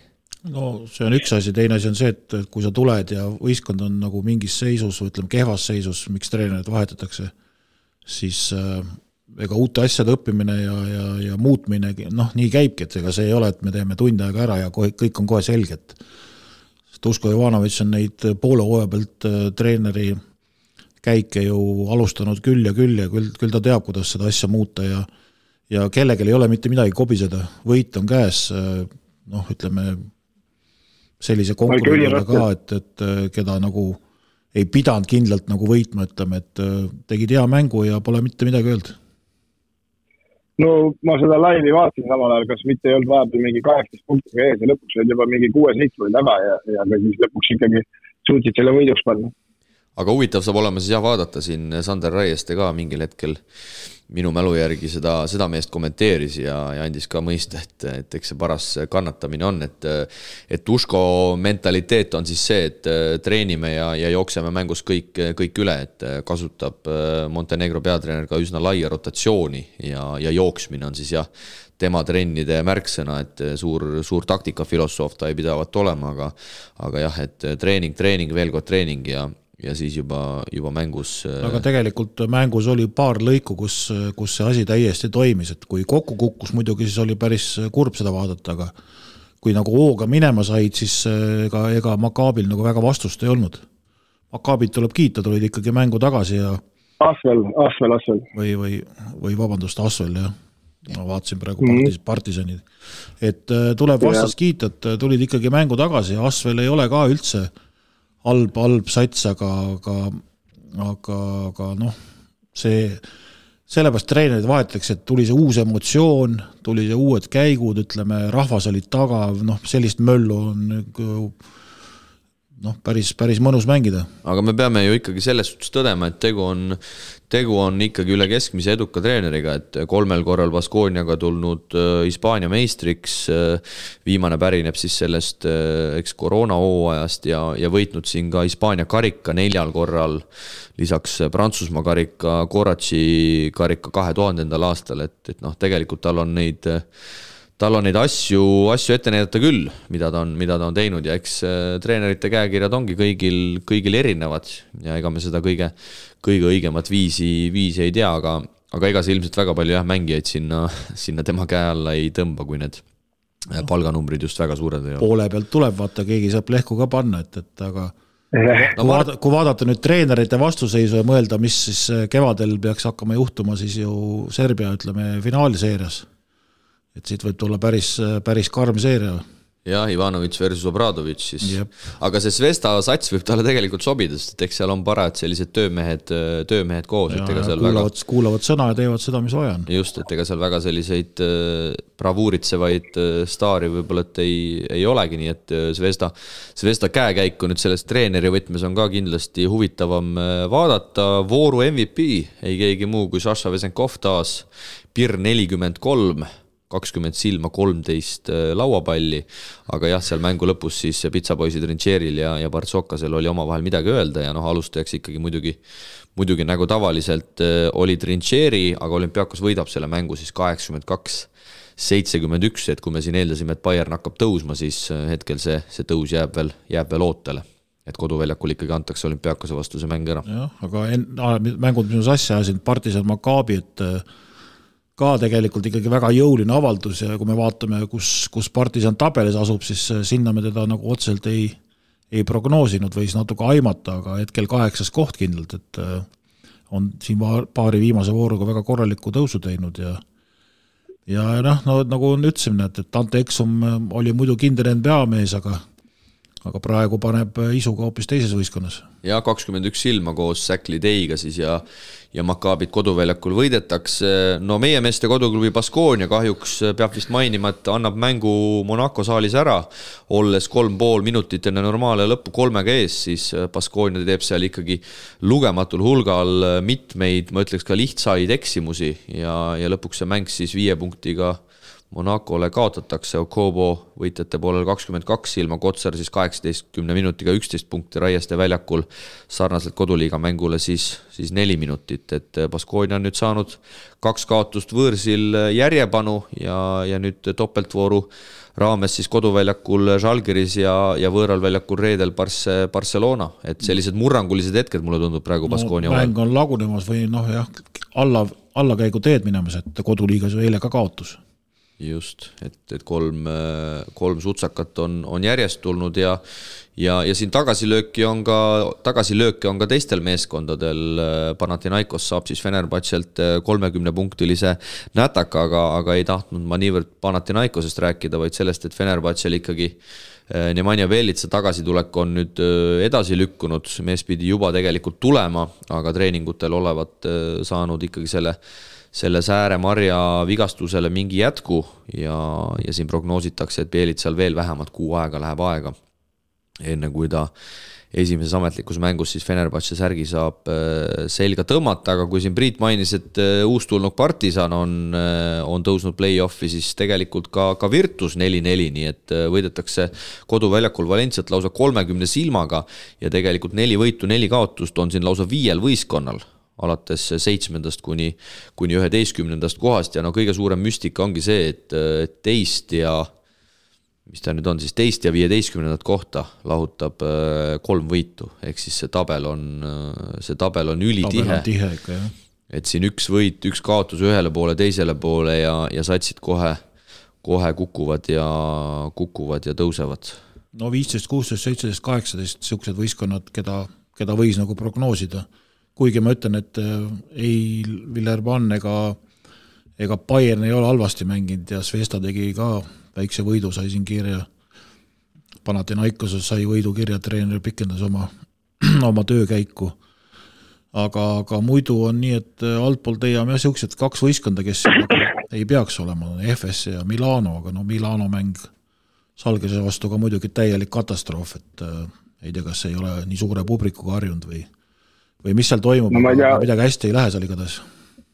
Ma ei tea, oled sa mõnda normaalset Milano mängu näinud, mina ei ole, see on täiesti košmaar, kuidas ei oli küll üks kuskil vahepeal viskas mingi 3. voorus äkki või kuskil seal kandis oli, et vaatasid juba päris korralikult nagu tõusevad, aga peale seda ei ole kuhugi tõusnud, vaid langenud ainult. No kuule, eile panid Trieste kindlalt kotti 98-81, aga ei naljaks, Euroliigas on tulnud siis nüüd juba 4 kaotust järjest.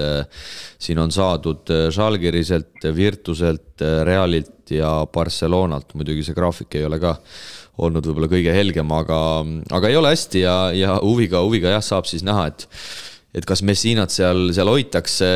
Samas me ju mäletame ka eelmisest hooajast, oli ju Real ka tegelikult ju, ma ei tea, ma ütleks vähemalt samasuguses augus, aga lõpuks roniti sealt august ikkagi välja, aga mehed on tõeliselt enesekindlad, 62 punkti siis Žalgirise areenal visata Žalgirisel, see rünnak on endiselt täiesti kipsis.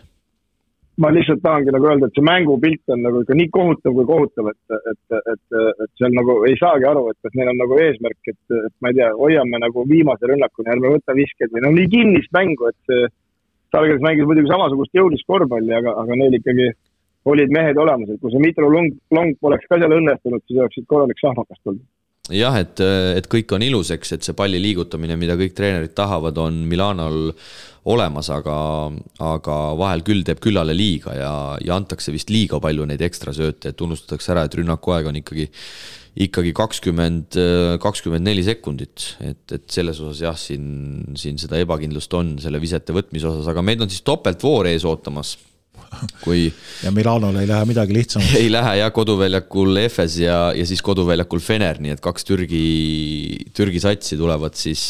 Tuleb Efesi vastu ka kaotus, saavad ka ilusti punaserviisi ja siia tabelisse 5 kaotust järjest, et tänasel päeval võib öelda, et ikkagi Efes on selles mängus kindel favoriit. Ja Baskonia siis võõrustamas Kaunase Žalgirist, nagu me teame, siis Kaunases mängitakse samade meeskondade osavõtul 10. veebruaril. Kristo on juba sisuliselt ilmselt kodus kohvri ära pakkinud. Ma lähen veel enne vaatan Fenerbahce mängu ka 5. jaanuaril. Kaunases? Nii et Kaunases ikka, kus maal. No sellepärast sa ilmselt täna siia tulla ei saanudki. Pean kodutunnid järgi tegema. No kuskilt peab järgi. Aga ei, selles mõttes, et kuskilt peab järgi andma ja endale kuidagi ootamatute asjade kokkulangemisel jah, õnnestus nüüd niimoodi, et peab 2 mängule minema ja saab olema põnev vaadata, et missugune see koss on ja hea meel on hetkel ikkagi, et Žalgiris seal eesotus on ja ikkagi jutud ju käivad, et play-off toimub seal Final Four, et loodame, et see nii läheb ka. Aga sellel nädalal ikkagi väga tihedad mängud, et hakkab siin kohe teisipäeval pihta Monaco Fenerbahce, väga, väga kõva paar. Albas Vernas Vesta omal tasemel, aga kui Svesta peaksid õnnestuma, tõusevad Albast mööda ka veel laksaki, et teevad päris jõulise tõusu. Tel Aviv Olympiakos, Tel Avivil kodumäng, näitamise koht, kui saaksid Olympiakosest kätte, tõusevad tabelis ka 8 hulka või see vähemalt sinna piiri peale tagasi. Milano Efesist rääkisime, Valencia Realil hea võimalus oma tabelit parandada, Valencia praegu augus, Dublevitš ka ei mänginud, et said ikka väga korraliku nätaka. Ja siis majus pole Barcelona Partisan, et Partisan praegu hetkel tõusuteel ja Barça nagu ei suuda oma mängu nagu näidata ja ega Obradovitš teab ka siin 1,2 nii Saarasest kui Barça mängijatest, et tuleb päris huvitav seis, kas löövad taktika üle või löö. Jah, kõige suurem mure ilmselt sellel nädalal on, et kuidas suudaks kõik selle korvpalli vastu võtta ära seedida, sest et nagu me teame, meil on siin just Eesti rubriigi lõpetasime, meil on Eesti-Läti, meil on Eurosari, meil on Põhja-Euroopa liigad, meil on karikad, siis meil on naistekoondis, siis meil on Euroliiga, et mulle tundub, et selle hooaja kõige karmim nädal on mahu mõttes ees ootamas. Siin jäi veel 3 mängu mainimata, Asvel Bayern omavahelises võitluses, kes tõuseb, kes langeb. Panathinaikos Virtus, Panathinaikos koduväljak eelis, kui Virtus peaks võidu kätte saama, tõusevad ka sinna 8 piirimaile, kus nad praegu on, kindlustavad seda, ütleme. Ja Baskonia Žalgiris, et kui Žalgiris tahab kodus korraldada Final Fouri ja seal vähegi osaleda, siis nad peavad ju play-offi saama ja see on nüüd see koht, kus siis peaks nagu väljas ka mõne võidu võtma, et kodus on praegu kõik maha löödud. Baskonia praegu ka langustrendis, paras koht püüda. Nii et Kristo, sina, kes sa oled haiguslehel, siis seda jalkat ära küll vaatama hakka. Sinu asi on, Kristo, need mängud kõik sel nädalal seal voodis teki all üle vaadata. Ma plaanin ikka mingi 2 päevaga siit välja tulla.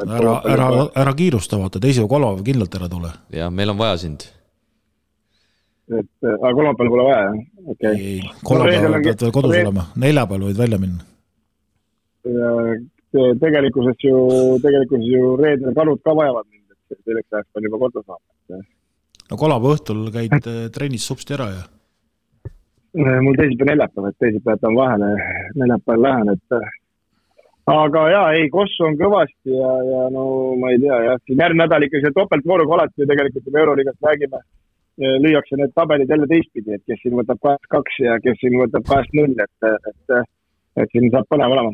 Ja esiliiga ka veel ju muidugi, eks? Eesti esiliiga. Jah, siin sellest isegi veel täna ei rääkinud, et ütleme jah, et siin kolleegil ikkagi päris apu, et siin Tartu Ülikooliga saada 32-9 esimene veerand koduväljakul. Täielikult taktika kaltleja mind, et kui me koolise kohta küsime hiljem sinna igasugune asju, et mis teile ettevalmistus või nagu kehvasti on? Kas treener suuda mehi valmis panna? Ettevalmistus oli auklik.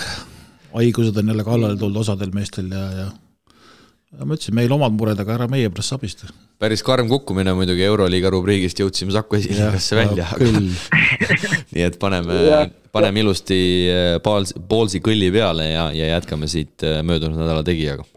Nädala tegijale paneb õla alla Poolsi. Parima keksivalikuga pood Eestis. Tutvu valikuga www.poolsi.eu. Poolsi nädala tegija ning 3 nominendi vahel oli eelmisel nädalal päris tihe andmine. Lõpptulemus on siis järgnev. Kokku oli meil Facebooki lehel 358 hääletajat. Võitja 160 häälega uhke koondise tüübidi teinud Artur Kononchuk, kes jätkas sama hoogsalt siis ka Prometei vastu. Kaugele maha jäänud ka Arizona eest kolmiktuuli teinud Ger Kriisa 127 häälega. Ja Henri Trellile tuli siis lõpuks tubli hooaja eest Ameerikas 70 poolthäält, nii et kõik said siit omajagu kaasa ja loosime välja siis vaatamata sellele, et Kristo on meil distantsil Poolsi 20 eurose kinkekaardi, nii et Kristo, mina olen valmis. Nii, ja aitab.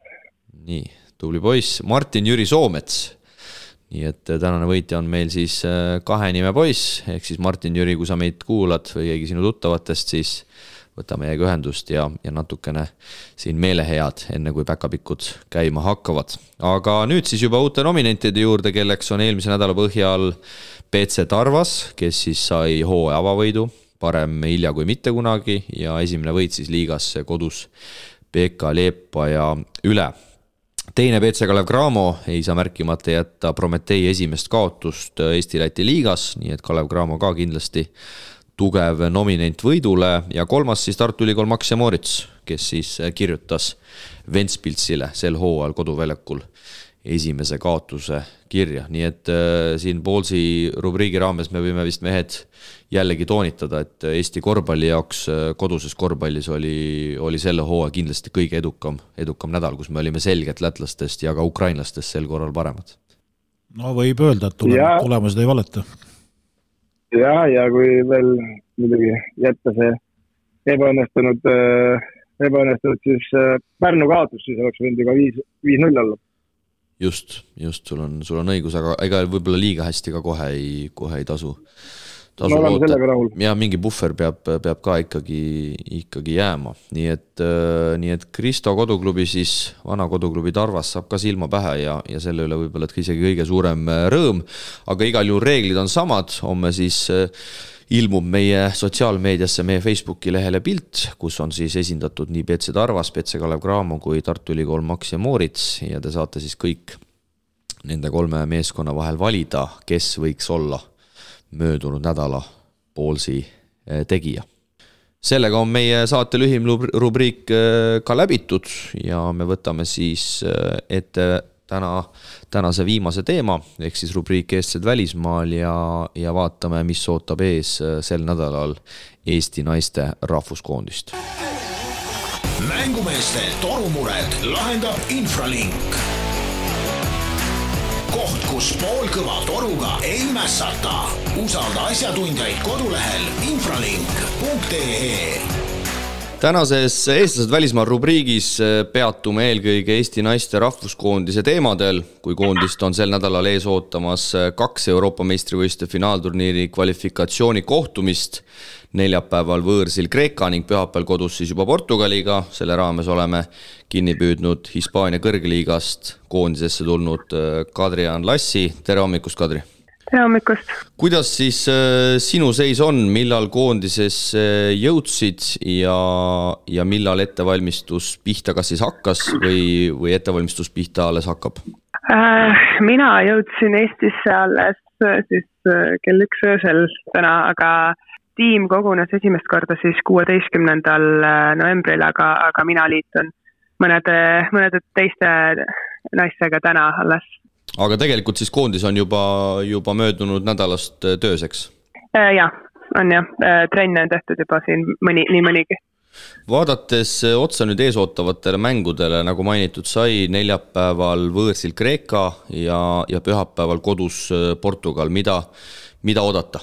No meie grupp on nagu eelmine aken oli näha, siis ei ole nagu nii suured need võitude ja kaotuste nagu vahed, et ma arvan, et meilt võib oodata võitlust ja et Portugaliga eelmisest aastast kindlasti jäi kripeldama see mäng nende juures, et me tegelikult ei oleks pidanud meile 20-ga kaotama, et ma arvan, et siin on hea koht neil endal tõestada nii meile kui kõigile teistele, et Koondisest rääkides siis suurimad mured tagaliinis, kui sisuliselt kolm mängujuhti, nii Maria-Anette Sepp, Johanne-Liis Eder kui Anna-Grete Asi on siis Ameerika üliõpilasliigas ja nemad selles aknas tulla ei saanud. On sul juba teada, mismoodi treenerid hakkavad seda murekohta lahendama?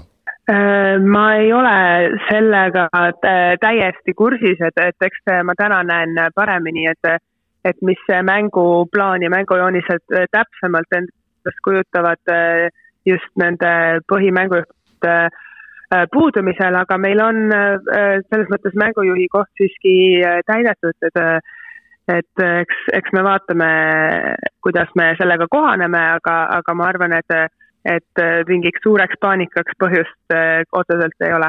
No sa ise oled 4.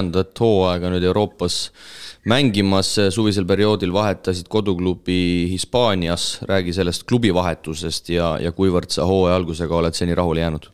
Jaa, et klubivahetus oli niisugune võib-olla sujuv ja loogiline lükke, et kuna ma eelmine aasta läksin sinna siis sellise tiimi, kust pakkumine tuli, ehk siis pigem nagu tagaotsa tiimi, siis nüüd oli võimalus minna natukene samm edasi, et minu võistkond siis eelmine aasta jäi 6. liigas ja sain lisaks siis jälle ka selle Eurocupi mängud ka sinna juurde, et hooaja algus on olnud niisugune hits konarlik nendega, aga nüüd on nagu natukene sujuma hakanud ja võib-olla harjunud nende süsteemide ja põhimõtetega rohkem ära. Et siiamaani on nagu niisugune üles-alla, aga loodame, et läheb sujuvamalt edasi. No räägi võib-olla võistkonna ülesehitusest ka veidi, et palju lisaks sinule välismaalasi on ja treeneri osas ja kogu see muu olmepoliitika? No treener iseenesest eelmine aasta valiti selle liiga nagu parimaks treeneriks tollel hooajal ning et nagu iseenesest on nagu tunnustatud treener just hiljuti. Välismaalasi on meil umbes pooled siis äkki praegu, et meil on siin teatud erinevate asjaolude põhjustel ainult 10 mängijat olnud siin pidevalt, et umbes siis ongi praegu on vist, et 5 välismaalast ja 5 hispaanlast. No kui tulla veel koondise jutud juurde tagasi, siis milline see koondise nädal ette nägema hakkab? Palju treenite, millal ära sõidate?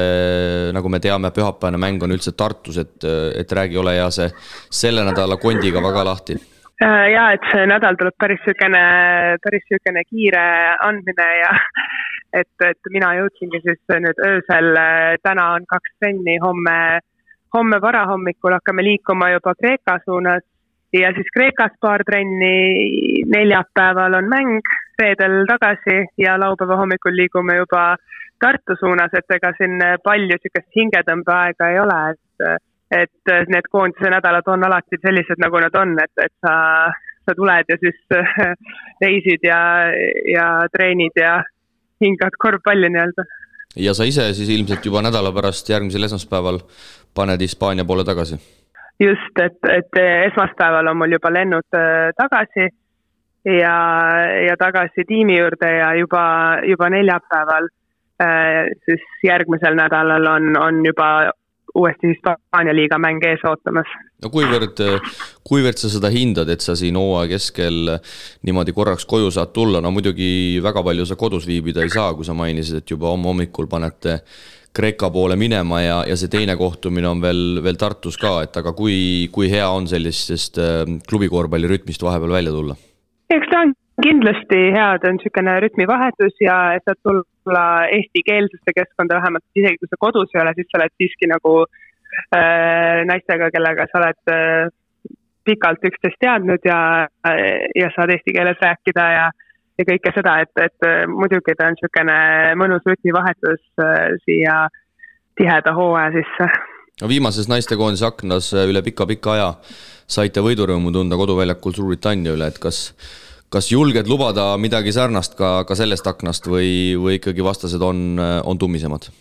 Ma midagi lubama ei julge hakata, aga ma tean, et me lähme ja võitleme täie hingega ja eks meil on tööd tehtud sellest peale, kui see võit tuli. Eks meil igas mängus tuleb nagu veri näost väljas endast kõik anda ja ma arvan, et heal päeval on meil võimalik siin mõlema tiimi hammustada, et ma arvan, et on mida vaadata, et isegi kui lõpuks tuleb võtta mõni võib-olla kaotus vastu, siis ma arvan, et mängud võivad tulla põnevad siiski. Igatahes aitäh sulle, Kadri, et sa leidsid selle aja, sul on trenn kohe algamas, nii et me soovime nii sulle kui rahvusnaiskonnale siis selleks nädalaks ja nendeks 2 kohtumiseks edu ja jääme siis pöidleid hoidma. Aitäh sulle! Suur aitäh!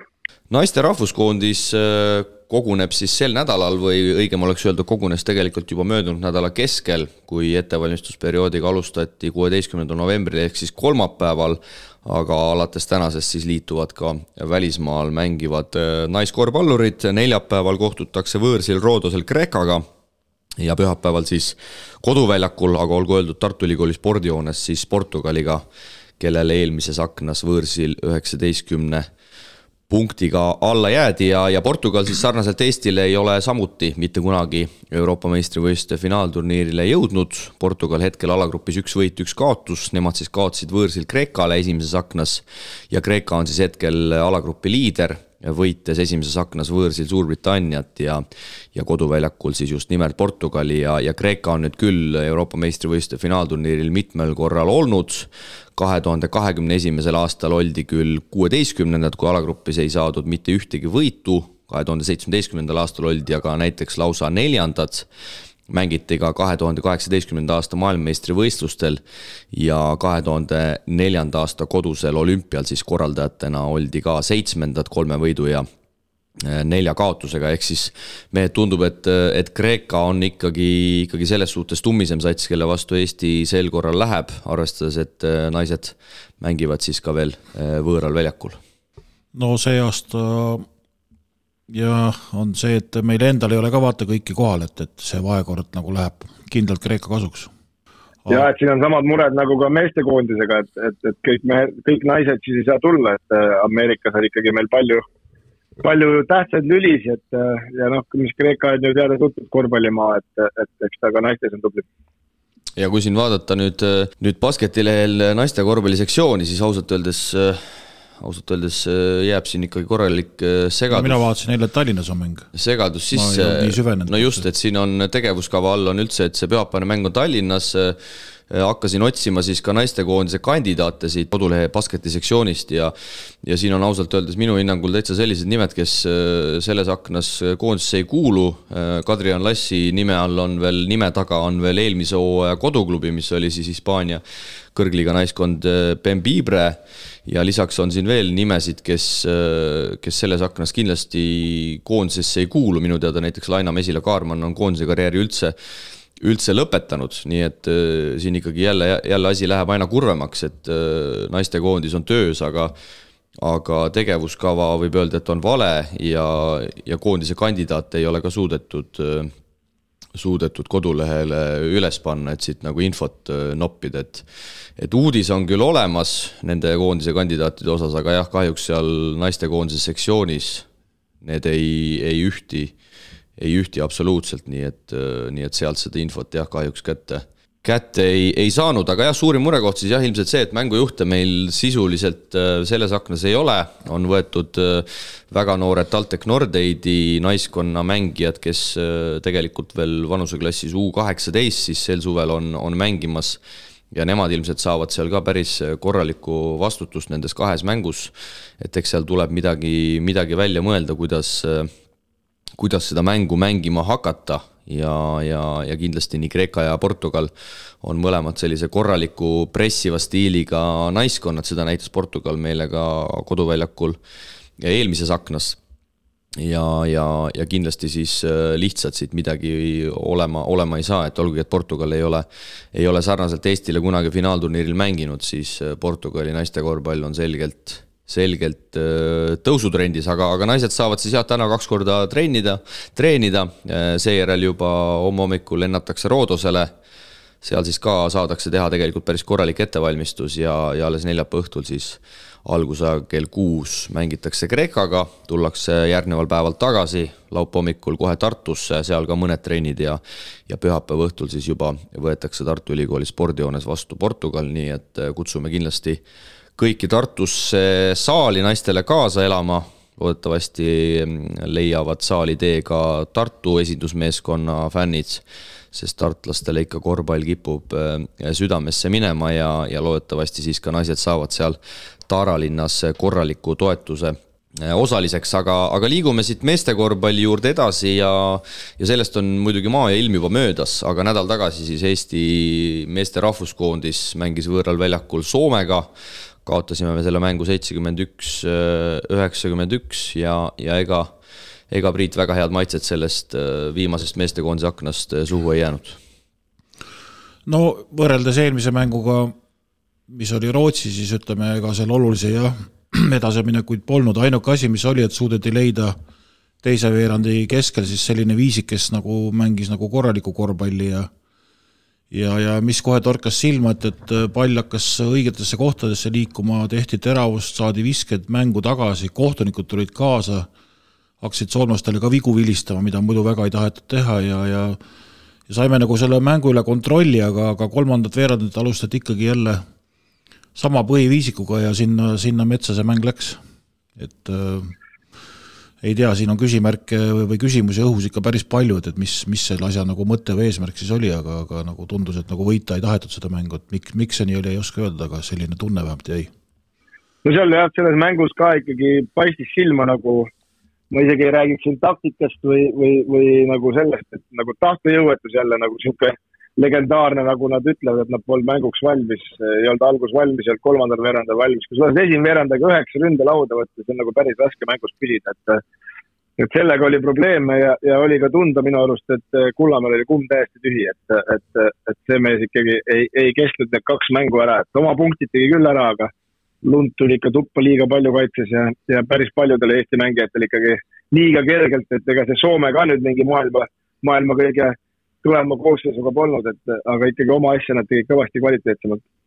Aga minul ikkagi jääb suur küsimärk, et mis põhjustel neid mänge siis alustada ei suudeta, et nägime ju laupäeval telemängu raames Jukka Toialat ka Kalevi spordihallis, aga mul läks meelest küsida, ma tegelikult tahtsin talt seda küsida, et mida treenerid oma peas on nagu välja mõelnud, et miks me siis ikkagi ei suuda neid mänge alustada, et seal peavad ju mingid konkreetsed põhjused olema, sest nagu siin mujal meedias on ka ju läbi käinud, tegelikult siin on treenerite otsa vaatamise koht, et treenerid ju ongi need, kes peavad võistkonna mänguks valmis seadma, muidugi see on mängijate endi teema ka, aga siin oleks nagu huvitav tegelikult neid põhjendusi kuulata. No ma ei tea, minu silmis, kui me vaatame seda treeneri kolmikut, siis Jukka, Rannula, Reinbok, siis ütleme, et ainult niimoodi vaikselt mokatast, et mehed oleme täna valmis, peame mängima, et sellest nagu jääb nagu puudu, et seal ühtegi niisugust isiksust või natuuri ei ole, nad lihtsalt inimestena ongi niisugused tagasihoidlikud ja rahuliku meelega inimesed, et ja tundub, et sealt koondises sees ka nagu seda sütitajat või võistkonnaliidrit ei ole, vahet ei ole, kas ta on pingil või mitte, et kes seda nagu satsi tuju või nagu käima tõmbaks. Aga pigem ikkagi praegu info on selline, et Jukka Toiala koondise eesotsas jätkab ja näiteks ametimees Soome koondise peatreener Lassi Tuovi sai siis Prantsusmaalt Strasbourgist kinga ja tema töö võtab kusjuures üle siis Läti rahvuskoondise peatreener Luka Panki. Aga tõenäoliselt siis me jätkame sama treenerite staffiga, ametlikku infot muidugi tulnud ei ole, aga mis veel Soome mängust mulle isiklikult silma jäi oli see, et 1-1 kaitsemänguga on meil suuri probleeme või vähemalt selles aknas oli suuri probleeme ja enamik selliseid minimatše me kaotasime ja tegelikult korvpallimäng ju koosnebki minimatšidest ja kui sa need 70-80% kaotad, siis lõpuks saadki 20-ga tappa.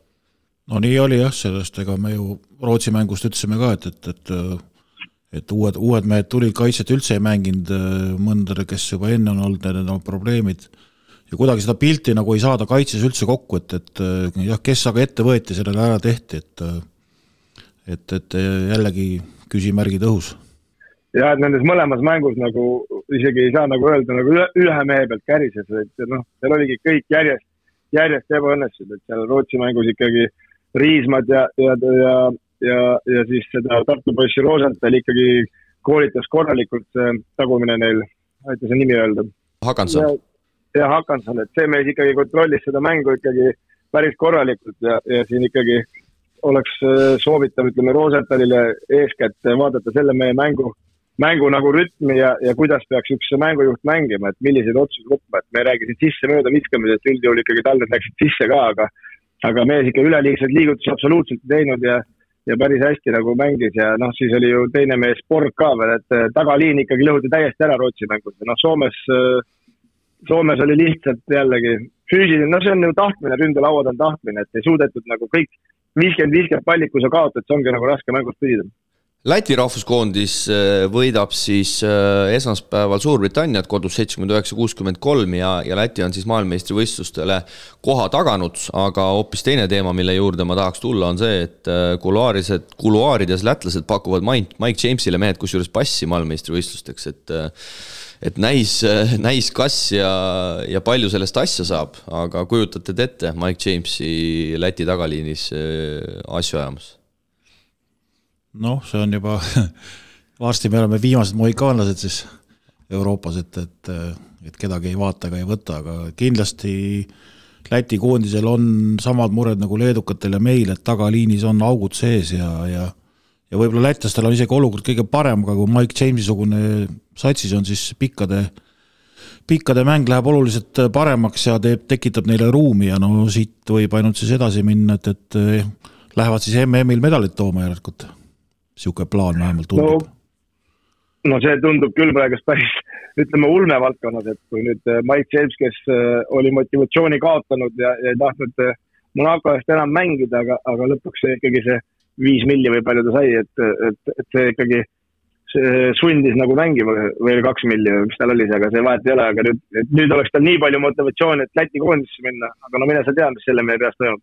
Aga asi pidi täitsa reaalselt töös olema, et Läti, mis ta nüüd on siis, Läti korvpalliliidu peasekretär Kaspar Tsiprus oli käinud juba Monacos Jamesiga kohtumas ja nii palju sain veel infot, et nii mõlemad tagamängijad Airis Bertans kui Janis Strelneks on siis mõlemad selle asja enda poolt heaks kiitnud, aga jah, ilmselt põhiküsimus on, et kus see rahalaadung võetakse ja seal pidi olema veel ka see teema, et seal Lätis saad anda seda passi, aga pead andma siis nagu millegi eest konkreetselt või eks seal on ka need asjad päris segased, aga jah, panna see James sinna tahaliini ja tuua siis veel ka, ütleme, Borsingised ja muud poisid siis, nagu Priit ütles, medali peale, miks mitte tegelikult MM-il minna, sest et lätlastel on ju ikkagi päris korralik sats ja see kuldne põlvkond, noh, ma ei tea, kas me saame nimetada seda kuldseks põlvkonnaks, aga see enam-vähem samas eas olevad mängijad hakkavad ju ka tegelikult jõudma või on juba jõudnud oma parimatesse aastatesse ja kindlasti. Viimane aeg jah, et midagi nagu ära teha. Jah, sest et tegelikult see sama punt ju nüüd selle Euroliiga ja FIBA sõja pärast polegi saanud niimoodi koos nagu konkreetselt korralikult, ma ütleks, kuskil mängida ja see võiks olla tegelikult päris hea võimalus.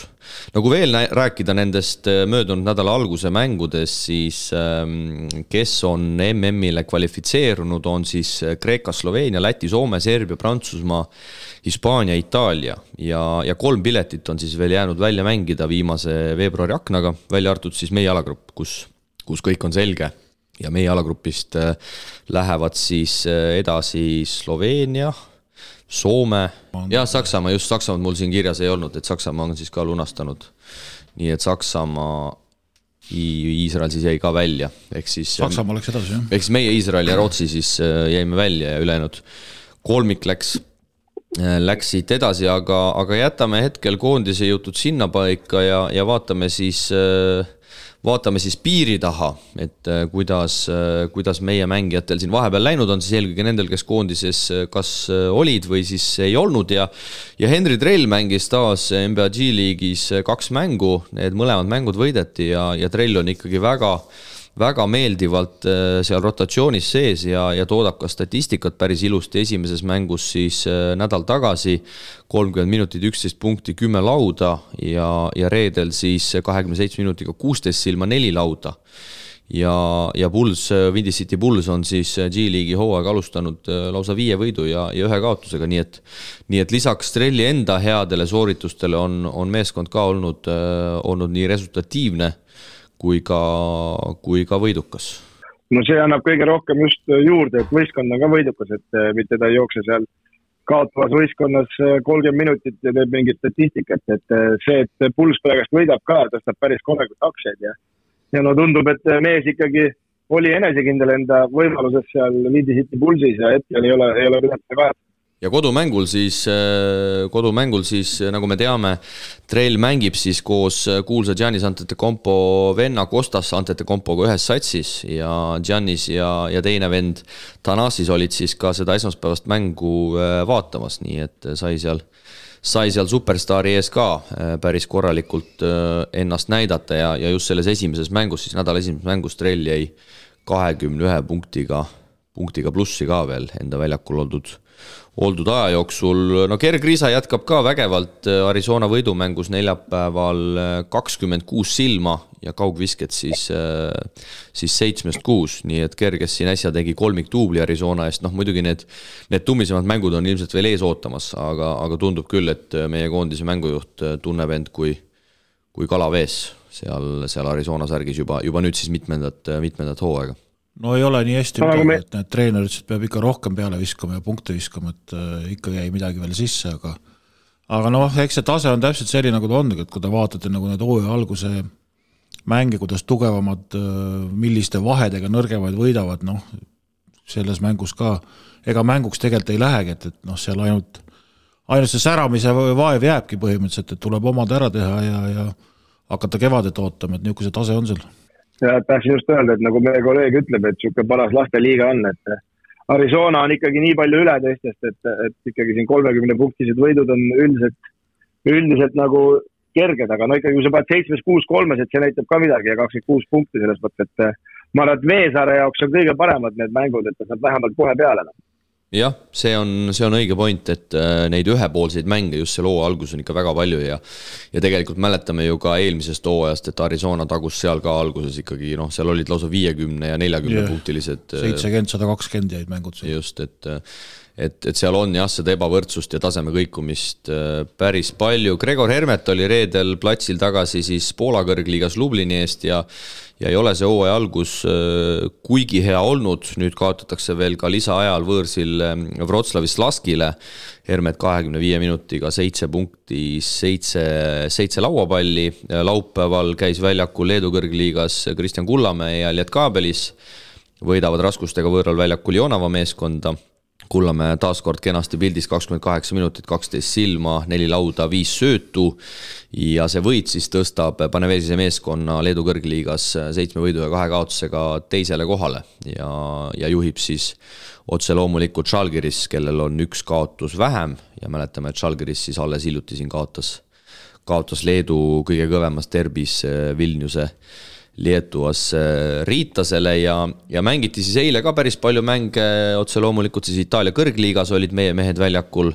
Mikk Jurkatam ja Treviso kaotavad võõrsil Napolile, Jurkatam 14 minutit väljakul, Riisma kaotab kodus Pesarole lausa 28 silmaga, aga saab ikkagi 12 minutit mänguaega, 6 punkti ja rõõm on see, et Kaspar Treier on tagasi väljakul, eile siis võidumängus koduväljakul Skafati vastu 14 minutiga Treier 5 punkti ja nagu me teame, Kaspar Treier oli siin koondise pausil ka Eestis, käis oma küünanukki Eesti spetsialistidele näitamas ja mis silma hakkas, olles siis ise ka saalis seal ka ühe treeningu ajal, siis Kaspar on kõvasti kaalu kaotanud ja nägi ikkagi päris heas vormis välja, mitte et ta muidugi varem ei oleks olnud, aga sealt on kaalu päris korralikult alla tulnud, aga see on kindlasti positiivne, et mees kohe esimeses kohtumises ikkagi 14 minutiks väljakule usaldati. No igal juhul rõõmus uudis, et jälle tagasi ja et tal ikka hästi läheks ja veebruaris võib-olla saab tema mängus ka kodus näha.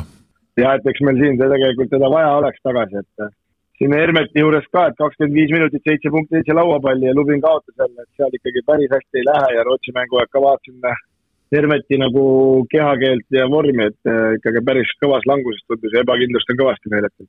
Ja viskad ka siis Gregoril 8-2, et kuidagi need pallid seal Poola liigas seni ei ole tahtnud korvi minna, aga vähemalt siis 25 minutit mänguaega, et treener päris Gregorit pingile vähemalt ära unustanud ei ole. Muidugi Klavs Tšavars, Läti koondise keskmängija oli sellest mängust puudu ka, nii et ilmselt Gregor seal number 5 positsioonil ka veidi pidi asju lappima. Et siin võib hirmu olla, et võib-olla veel viimased jõupingutused jõuluks koju. Hispaania esiliigas siis ka meie mehed Puidet Nurger väljakul käisid ja mõlemad siis pidid vastu võtma kaotused ja said ka sellised 15-20 minutit mänguaega. Nii et sellega suures plaanis on siis meil asjad eestlased välismaal. Baskonia ka kaotus. Jaa, Baskonia ka. Manresal. Just. Ja Mattias Tassi ja Maik-Kalev Kotsari duelli me siis näha ei saanud, kui Mattias Tass viimasel treeningul vahetult enne seda mängu sai vigastada, aga Manresa siis Pedro Martinezi juhtimisel võidab Baskoniat 93-80 ja Baskonia siis asub nüüd tabelis 5 võidu 3 kaotusega 6. real ja Baskonia on nüüd siis 2 liiga peale kaotanud järjest 3 kohtumist, aga Maik-Kalev Kotsar Baskonia kõige resultatiivsem, 24 minutiga 13 punkti, 8 lauapalli. Raieste siis tolles kohtumises pääses väljakule vaid 4 mänguminutiks. Ja Baskonial on nagu see tagaliin kuidagi lahjaks jäänud, et on ära söödud või on ära skauditud, et enam ei tule neid urraa-punkti nii väga, et midagi on seal nagu lahti. Ja et pärast Maccabi mängu sihukest tormtuld nüüd järsku on nagu raskustes, jah. Kristo, lubad sa, et sa oled järgmises saates meiega siin stuudiolaua taga olemas? Kindlasti olen, sest et ega mulle ka ei meeldi seda saadet teha siin kodus istudes ja kõrvaklappidega, et ikkagi nagu mängumehed ütlevad, et kontakt on ikkagi oluline ja siis on see ka meil vähe lõbusam. Nagu proovin kuidagi hakkama saada. Kuidas siis Rakveres seisud on? Siin Tallinnas meil lund sajab, et Rakveres lumevallid maas juba? Mul ka ilusti siin vaikselt vaatan aknast välja. Lumekest tuleb ja meil on ka ikka lund. Käisin juba tegelikult laupäeval juba ka proovimus, kas kelgutada saab, aga meil oli vara. Aga sellest nädalast on meil nii mõndagi oodata. Jätkub Eesti-Läti korvpalliliiga. Kalev Cramo muidugi ülimalt oluline eurosarja mäng kolmapäeval Kalevi spordihallis. Selleks ajaks Kristo on vaja jalad alla saada. Ja naiste koondis siis tuletan veel kord meelde, neljapäeval võõrsil Kreeka ja pühapäeval siis koduväljakul Tartus Portugal, nii et meil tuleb päris sisutihe korvpallinädal. Jaa, mänge on ja on millele nagu keskenduda, et on ka tähtsaid mänge, nagu sa ütlesid ka Kalev Cramo mäng, et ülitähtis mäng ja ka siin Euroliiga topeltvoorul ka ikkagi Eesti meestele Baskonia tuleb hoida pöialt. Aga head kuulajad, meie tõime teieni täna mängumeeste korvpallitaskuhäälingu 93. saate, loodetavasti oli mida kuulata. tuleval esmaspäeval siis loodetavasti taas kolmekesi oleme teiega. Aitäh, et veetsite selle aja. Kohtumiseni. Ela Unibet TV-ga kaasa suurimate korvpalliliigade mängudele. Unibet, mängumeestelt mängumeestele.